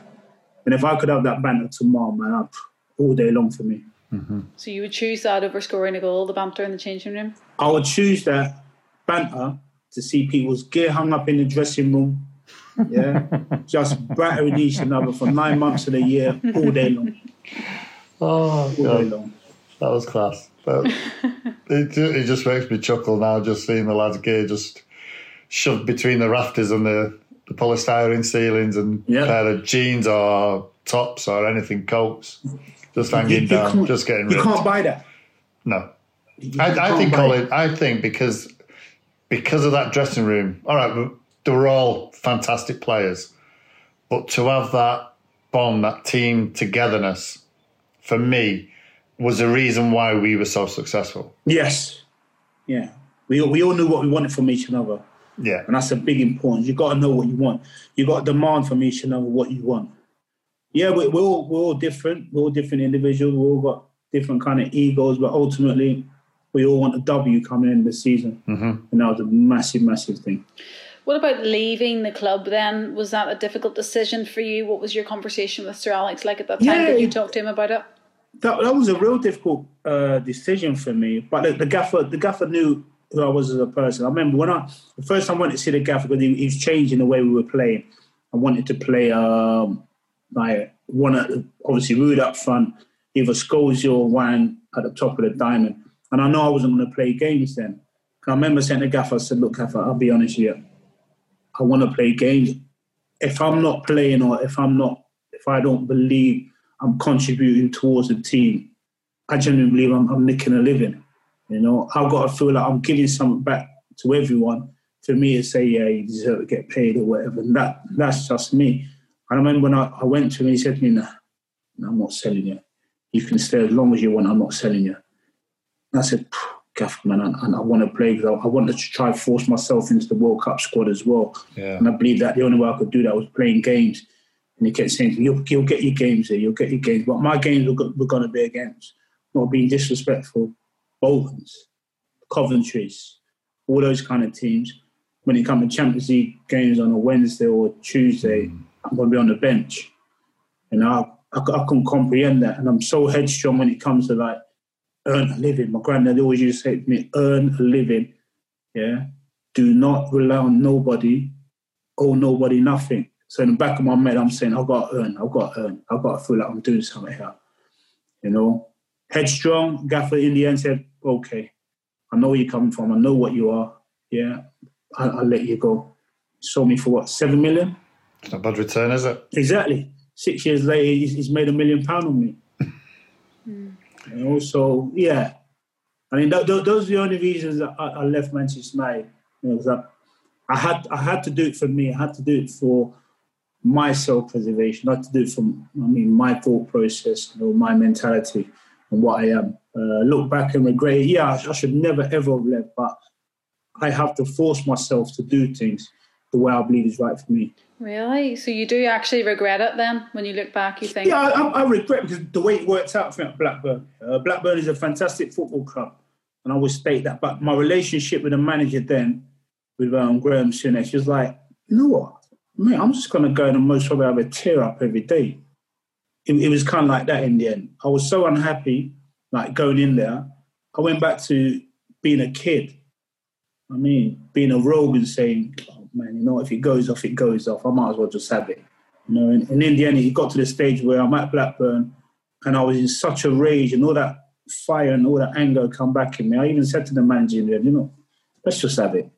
You know, because I knew it wasn't right. That everything wasn't right, and the way that he was kind of like wanted the club to be run and all those kind of things, it wasn't right for me. What about the 2-foot challenge you talk about? Oh, the one on Yorkie. Was it on Yorkie? It couldn't have been on me, that one, because we'd still be out there now fighting. You know? Yorkie, man. Yorkie is so calm and placid, man. I remember that challenge on Yorkie. And I remember when he pulled up his trouser pant and said, okay, let's play. Yeah, and then 2-footed Graham is like, wow. Wow, Yorkie never loses the plot. No. And when I see him lose the plot, I know he's angry. I know he's angry because he never gets angry. Colin, talk about outstanding. I've got to ask you. You know it's coming. The song. Come on. Yeah, Andy Cole, break it down. Tell the world my name. Who's that Andy Cole? I blaze the scene. Score the goals. Keep my eyes on the prize. My inspiration to celebrate life, to rock the nation. Gather round. Get close to me. Here's a VIP to my private party. The host with the most got clientele. Guaranteed to rock the mic well. Can I kick it?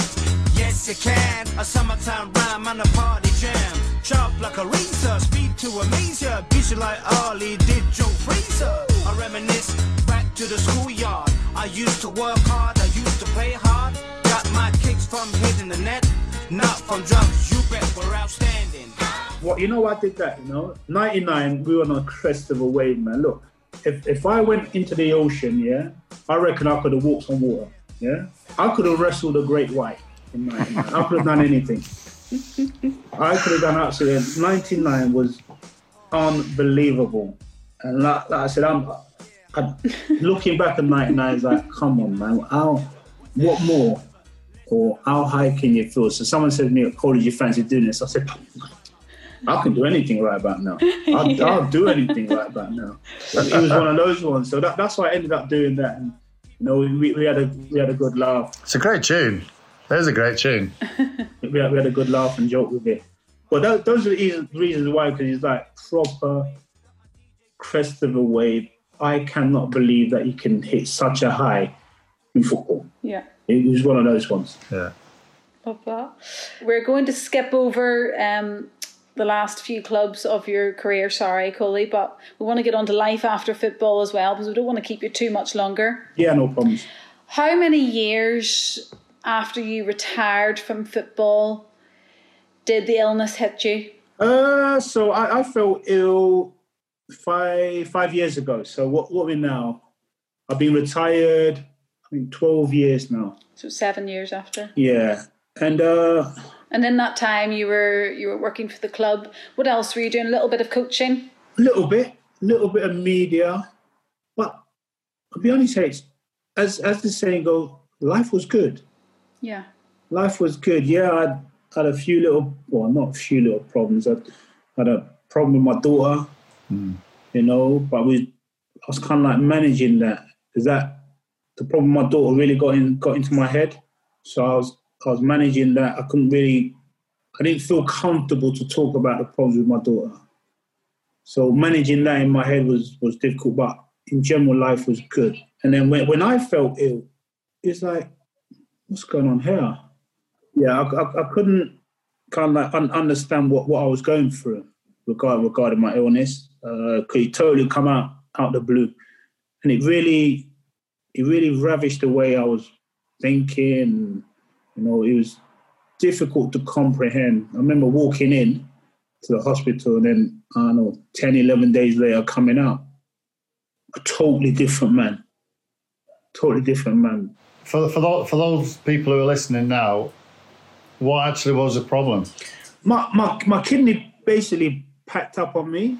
Is this coming back from a trip abroad? Yeah, so I was in Vietnam for the club, did a gig for the club in Vietnam, come back, got home, felt a little bit tired. So I thought, it's only jet lag, man, just man up.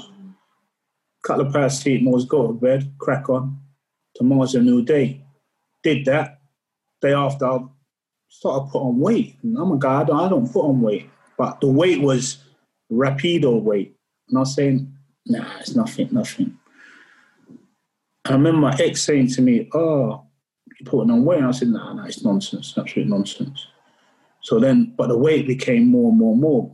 So I remember I called Doc Stone, and he come round, looked at me, said, okay, I'm going to get you into the Alex, run some tests. Cheers, Doc. Went to the Alex, I think it was a Saturday. Doc said to me, I'll call you Monday, and if any problems, I'll let you know. He called me first thing Monday. He kind of like had a little something going on in his voice. I said, Doc, he said, you need to get to hospital quickly. They're waiting for you. I'm saying, okay.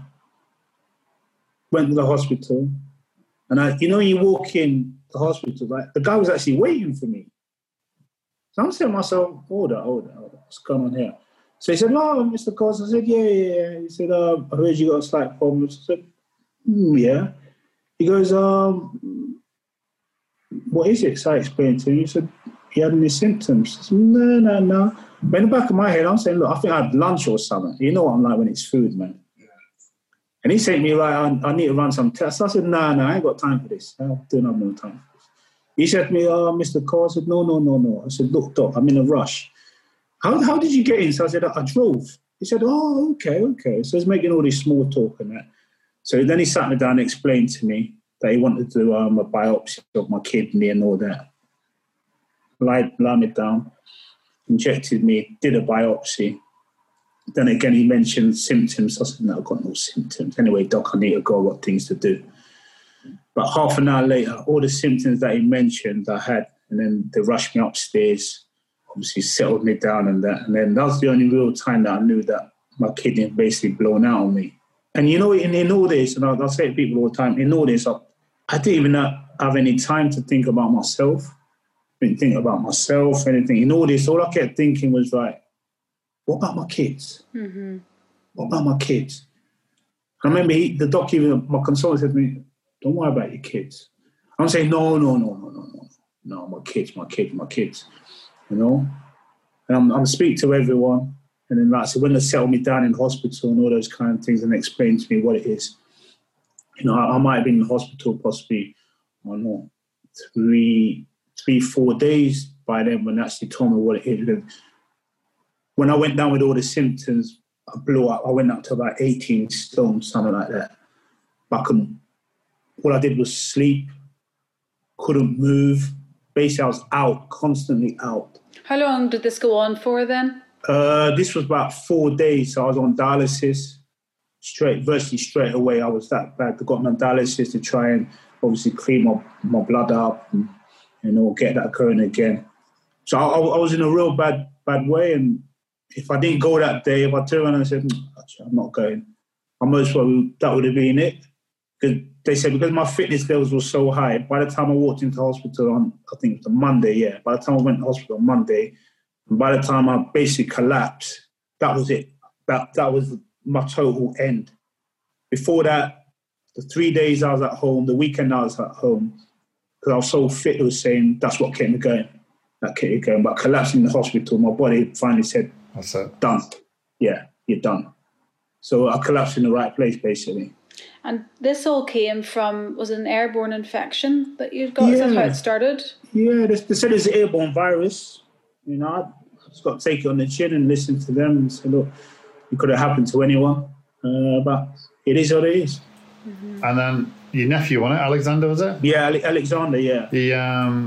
He donated his kidney. Yeah, he come to see me one day, obviously, when I was still living in Cheshire. And he said to me, I can't do this anymore. I just woke up. I was like sleeping like 13, 14 hours a day.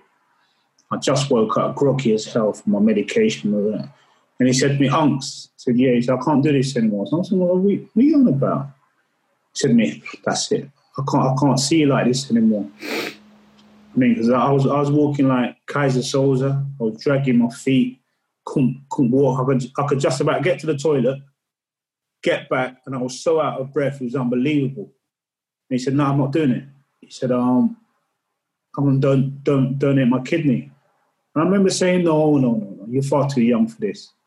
This is a long-term project. He said to me, no. I said, I'm done. I said, I can't see you like this anymore. So I come, I look at you, you're sleeping, you can't do this, you can't do that. I said, I can't do it. And I was getting really emotional, and so was he. And I said, no, you're too young. But he was adamant that he wanted to give me his kidney, and he donated his kidney for me. Wow. So how long did you live with the illness before that moment when he donated the kidney? So I'm transplanting 3 years now, so 2 years. 2 years. And was that dialysis every couple of days, or how did? Yeah, when I was in, it was every other day. But I refused to concede defeat. I always said to myself, "Come on, man up, man." I remember saying it to myself all the time. I was looking in the mirror, look at the size of me. I always used to say, "What are you like, by the way? Just man up, get on with it. You'll be okay. You'll be okay. Man up." And it didn't matter what I tried to do; it made no difference. I kept saying to myself, what? Come on, man, what is wrong with you? And every time I used to say that, it's like, there was no response. My body couldn't respond. So I knew in the end, about, 4 or 5 months in, I kind of like confessed to myself, like, look, you're ill. You're really ill. And don't matter what you do, what you try and tell yourself, you got to deal with it. And in the end, I kind of like conceded defeat, which I don't want to do, but I conceded defeat that was going to be tough for me. What was that phone call like, Coley? Ringing your kid up again then? Saying, listen, I've thought about it now, or I'm going to accept your offer. Because that's like, Coley, that is absolutely... I mean, we all make decisions in life, but that's like a huge decision for both of you. Not for all your family. I couldn't talk to him. I thought, obviously, my oldest sister, that's his mum. And I spoke to her and I said, you need to speak to him. She spoke to me and said, Andrew, nope, he's made his mind up. That is it. You know what he's like? Yeah, he's a bit like me. Once he's made his mind up, that is it. And I sat down at length and I spoke with him. Unks, no, I'm doing it. And I was fortunate. I had possibly, 5, 6 people who were there saying, look, we'll do it for you. But he was so adamant that he was like, I don't care. Yeah, I'm not watching you like this anymore. And if I'm a match, you will have my kidney. It was like that. It was one of those ones. If you said no to me, he won't have a tear up with you. It was kind of like that, you know. He was so adamant that he wanted to do it. I mean, you'd have been close anyway. Yeah.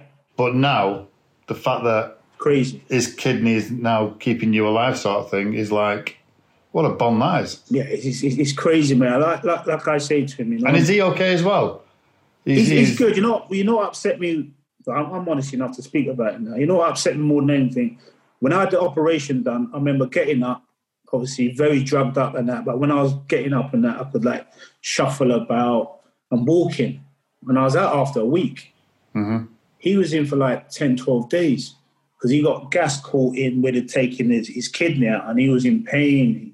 He couldn't go to the toilet and that. And I remember I broke down in tears. I couldn't have it. I said to myself, see you go through the pain. Yeah. And I said, no, I can't comprehend this. And I even turned around and said, I will go back ill tomorrow, to see him good. But I couldn't. I said to myself, all that. How did you go in the hospital to make me better and you end up ill? I couldn't get it from my head. And like I said, you know, I was in bits. I was in absolute bits when I left him in the hospital. I said I just broke down in tears. Not surprised. So he stayed in for a few more days, and then did he make a full recovery after that? Yeah. His problem is now he gets tired because his body's got to adjust to working off one kidney. Like me, I have to adjust to obviously working off one kidney, but working off one kidney with a hell of a lot of medication, which makes you tired as well, makes you subdued and all those kind of things. But it's something that I know I've got to live with. I think for me personally, I'm glad that I have mood swings, but my mood swings is just like I'm tired or I don't want to see anyone, I don't talk to anyone. It could react with other people a different way. Other people could get violent and all that, but I'm not like that. You know, I don't want to be around anyone. It's not a case that I feel sorry for myself. It's just I feel like I don't want to be in this position of being a burden on anyone. I don't like burdening anyone. I remember when I was in the hospital, I told my ex, I said, do not tell my parents. Do not tell my parents. And she ended up telling my parents. And I remember my parents coming. You know, when you look at your parents, yeah, and they're looking at you and they're saying to themselves, is this it? I remember my dad getting up and walking out because he couldn't see me like that. It's like, I don't want to see my parents like that. You know? It's for me, if they got to that stage, to try and nurse them for a minute better, because they've done it for me when I was younger. Not for them to see me in this position now, like saying to themselves, is he actually going to come out? I was devil. And I was so hurt that my parents had to see me in that position. It's so hard to listen to because, as you say, your parents probably expect it to be the other way around, that you're in. Yeah. Going harder. That's so difficult. I'm sure it goes without saying that this whole experience has given you a completely different perspective on life and on mental health.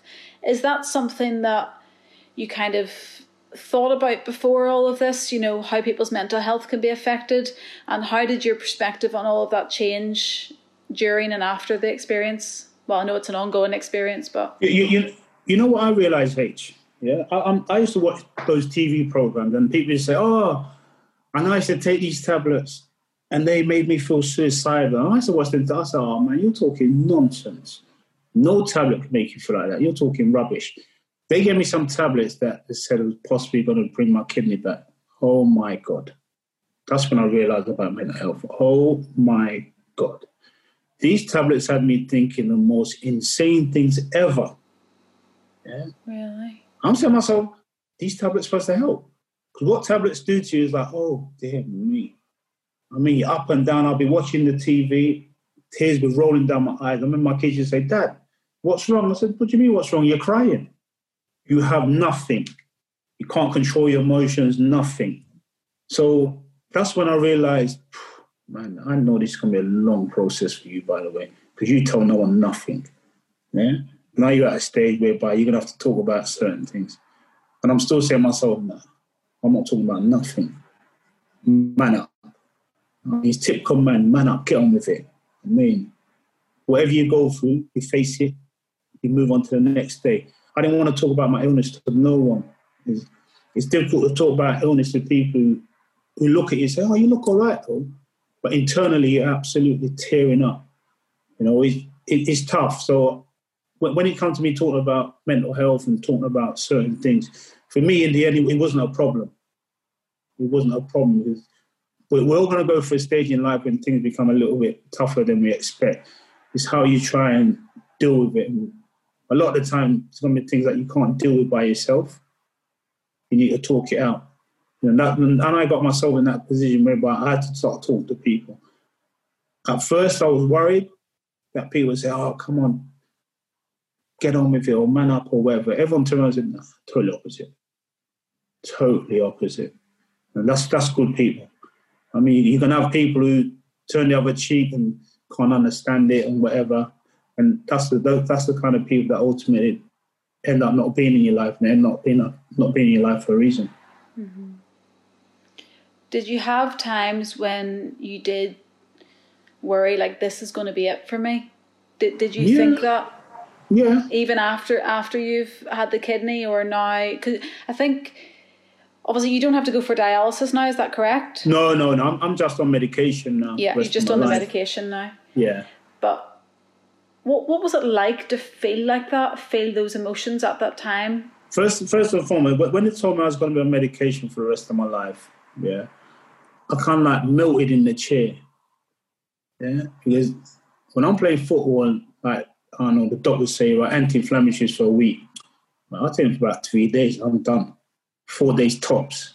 Yeah, so I can't bother to take them anymore. Someone's actually telling me for me to get till tomorrow, for me to get to the end of the year, I've got to take medication morning and night. I'm like saying I can't do it. I remember saying I can't do it. He said to me, well, you're going to have to. I said, no, I can't take tablets every single day. I forget and things like that. I said, no. Set alarm on your clock or whatever, but you're going to have to take them. How many tablets do you take a day, Coley? Now, I'm taking about 16 now. When I first started, I was on about 40. 40? Yeah, so it's gradually gone down. Wow. Spread across the day? Or you just sat there for half an hour just... 9 and 9. Wow. So 9 in the morning, 9 in the evening. I was taking bang, that's it, crack on. And take the other ones, 9 in the evening, bang, crack on. Oh, my God. That's crazy. And what would happen if, say, you forgot to take those? How does that affect your body? I'm just trying to understand it a little bit more. So if you continue to not take your medication, as what I have is foreign. It doesn't belong to me. So your body is so cute that it will actually start attacking the foreign kidney because it doesn't belong to me. The body knows it doesn't belong to me. So it will fight it, and ultimately that will cause kidney failure again.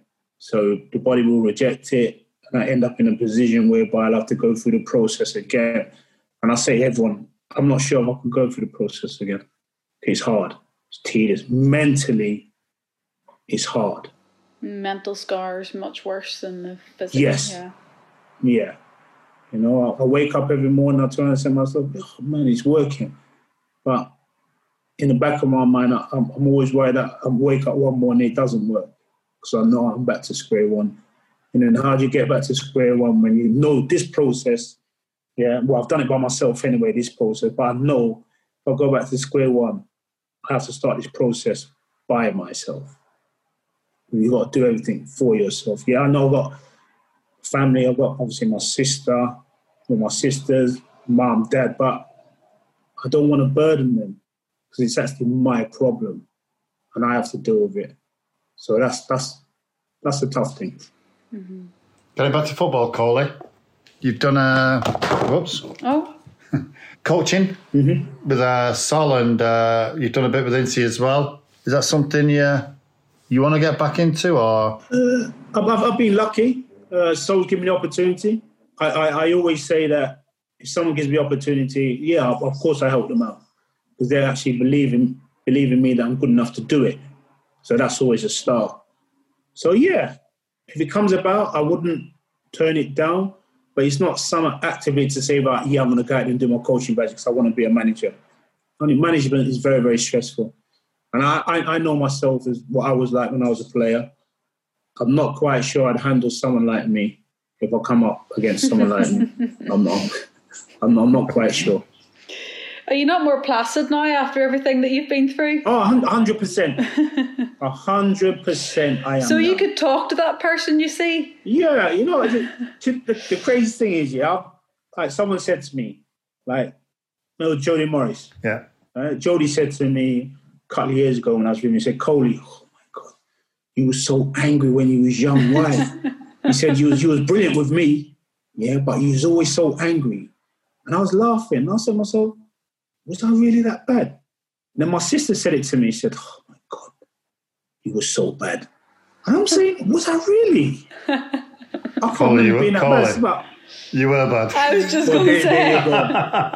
No, but now, I've been through so many things in the past 5.5, coming up to 6 years. Yeah. I look at things now and say to myself, man, I've just got to do what I've got to do to what I believe keeps me happy. But, man, what I've done in the past is the past of a reason. I've got to try and live from now and move forward and try and enjoy it as much as possible. Mm-hmm. Are you a religious person, Coley? I'm a religious. There's a big guy up there. There's definitely a big guy up there. Because why is a big guy up there? Because I've been given another opportunity. Mm-hmm. I mean, the opportunity I'll turn up that Monday when I didn't want to go. Yeah. You know, and I got through what I've got through. So I know, I think my journey, I'm meant to go through this journey. I genuinely do believe what I've gone through, I am meant to go through it. And when I do finally come out of it, you know, I will see, which I've started to see, some things that I never saw before. Yeah. When I come out of it, I'll understand why I've had to go through it. Yeah, definitely. It's really well put. Somebody's looking after you, definitely up there. It's been absolutely incredible to hear your whole story. Honestly, I'm just fascinated by the story from start to finish. Have you enjoyed talking to us? Yeah, it's been brilliant. You know, I love talking to you guys, man. What about the book? My book. Can you tell us one exclusive? Because this is going to go out before your book. Give us one exclusive from the book. Go. He's told us all our exclusives. We know them all. I can't give you an exclusive. No, I don't think it's... Go on. What's it called, Coley? Fast Forward. Good name. So yeah, it's called Fast Forward. Have you enjoyed doing that? Man, my book has been so therapeutic. It's been unbelievable. You know, it's, like I said, it's reflection time. Like I said, if you don't reflect, which I haven't done, when you get that time to do it, and you say, did you? Oh man, I can't remember this, can't remember that. That's what my book's been like. It's been like remembering all those kind of things. So yeah, it's been good. Amazing career, amazing person, and amazing journey that you've been through. Just before you do leave us, we always ask our guests for a recommendation, an ex-teammate maybe that you would like to see on the podcast. One of my ex-teammates. Yes, who would be good? Who's been on though? We've actually had quite a lot of 99 Yeah. team, haven't we? We haven't had Roy Keane. Everybody's too scared to ask him. No. Yeah, get Skip on there, yeah. Yeah, get him on. Yeah, you can text him for us. That'd be great. Thank you. Oh, come on, he's not that bad. He's not that bad. I've got a brilliant relationship with him as well.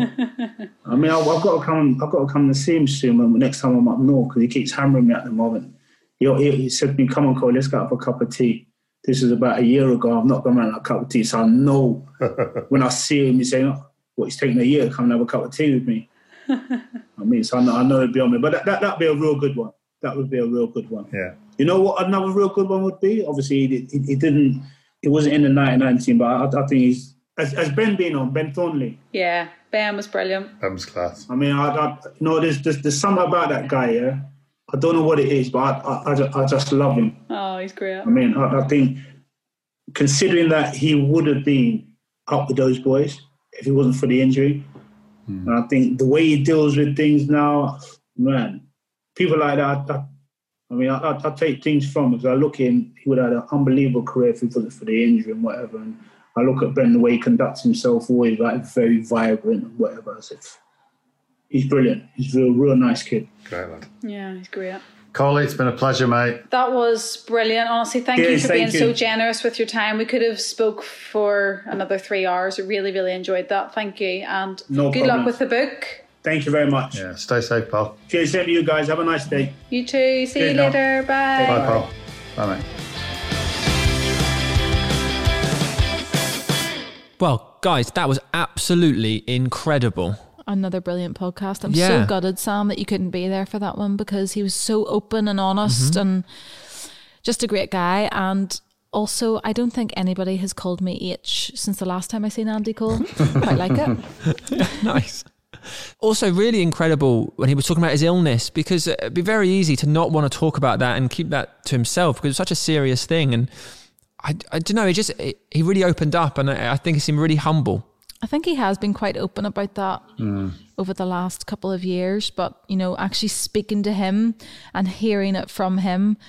And I know that Maisie and I have been on the verge of tears or cried a few times, but again, I was like, I can't keep crying in these podcasts. But we both agreed after that when he spoke about his parents coming to the hospital to see him, it was very difficult to listen to, Maisie, wasn't it?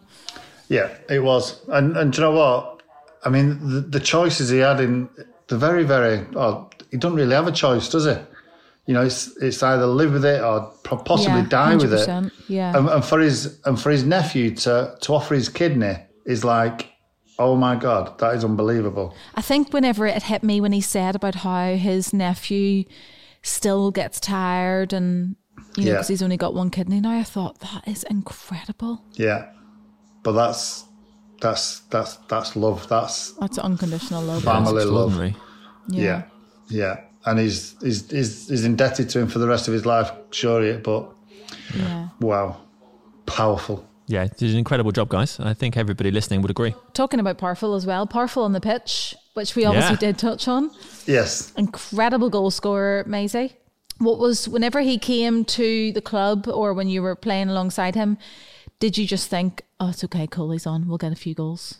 Yeah, because that's what Sir Alex did. He bought players, and Coley was, would he have been a finished article? He was just getting to being the finished article of just... He was kind of getting there at Newcastle, wasn't he? Yeah, and it was a great bit of business. I know Keith went the other way, but, £7 million, and the amount of goals he scored for United was incredible. And I think he's still, is he the third highest goal scorer? Third, yeah. I mean, the Premier League's been going, 28 years now, something like that, 27, 28 years.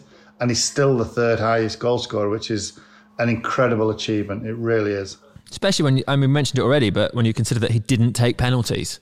I know. I think one thing about that podcast, usually it's all very chronological when we do our podcasts, but I felt with Coley, his United career, it's so hard to pick out specific moments.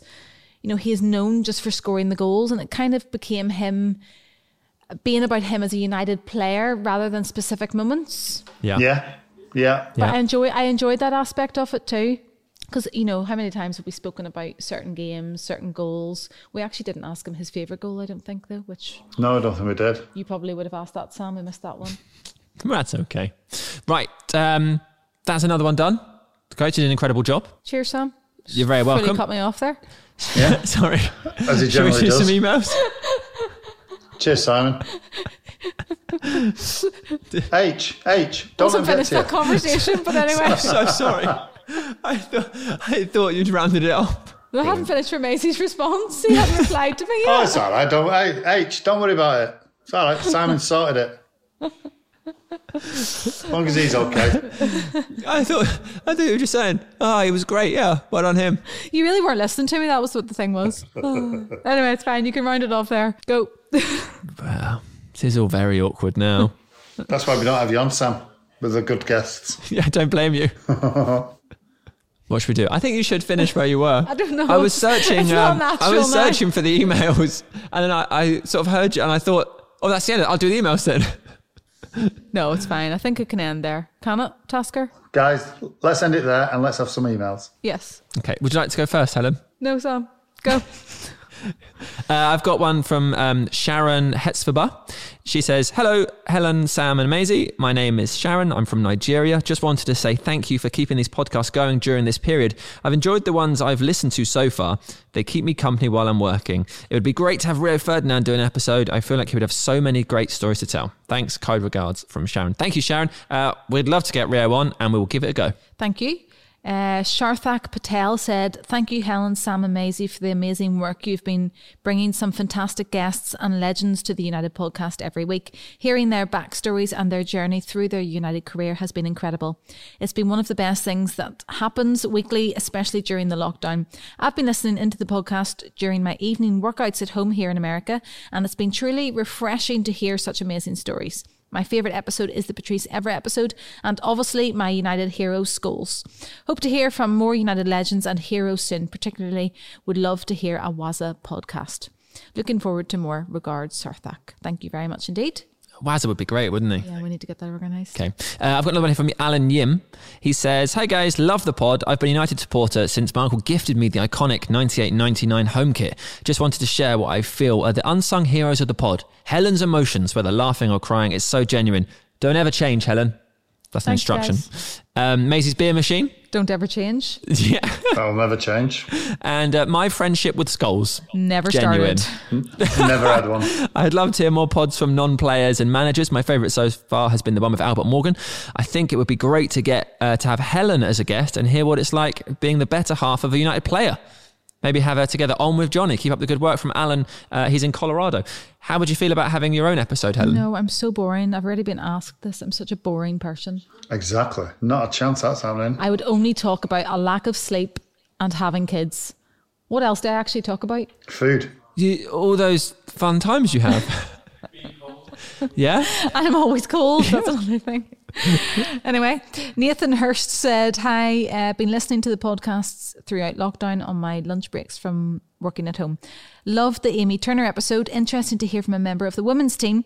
Would love to hear from Diego Forlan, particularly about the 2 goals at Anfield and the crazy shirt issue against Southampton, which was my first game at Old Trafford when I was 6. From Nathan. Nathan, get tuning in. Diego Forlan is out already. Awesome. Guys, thank you so much for your emails.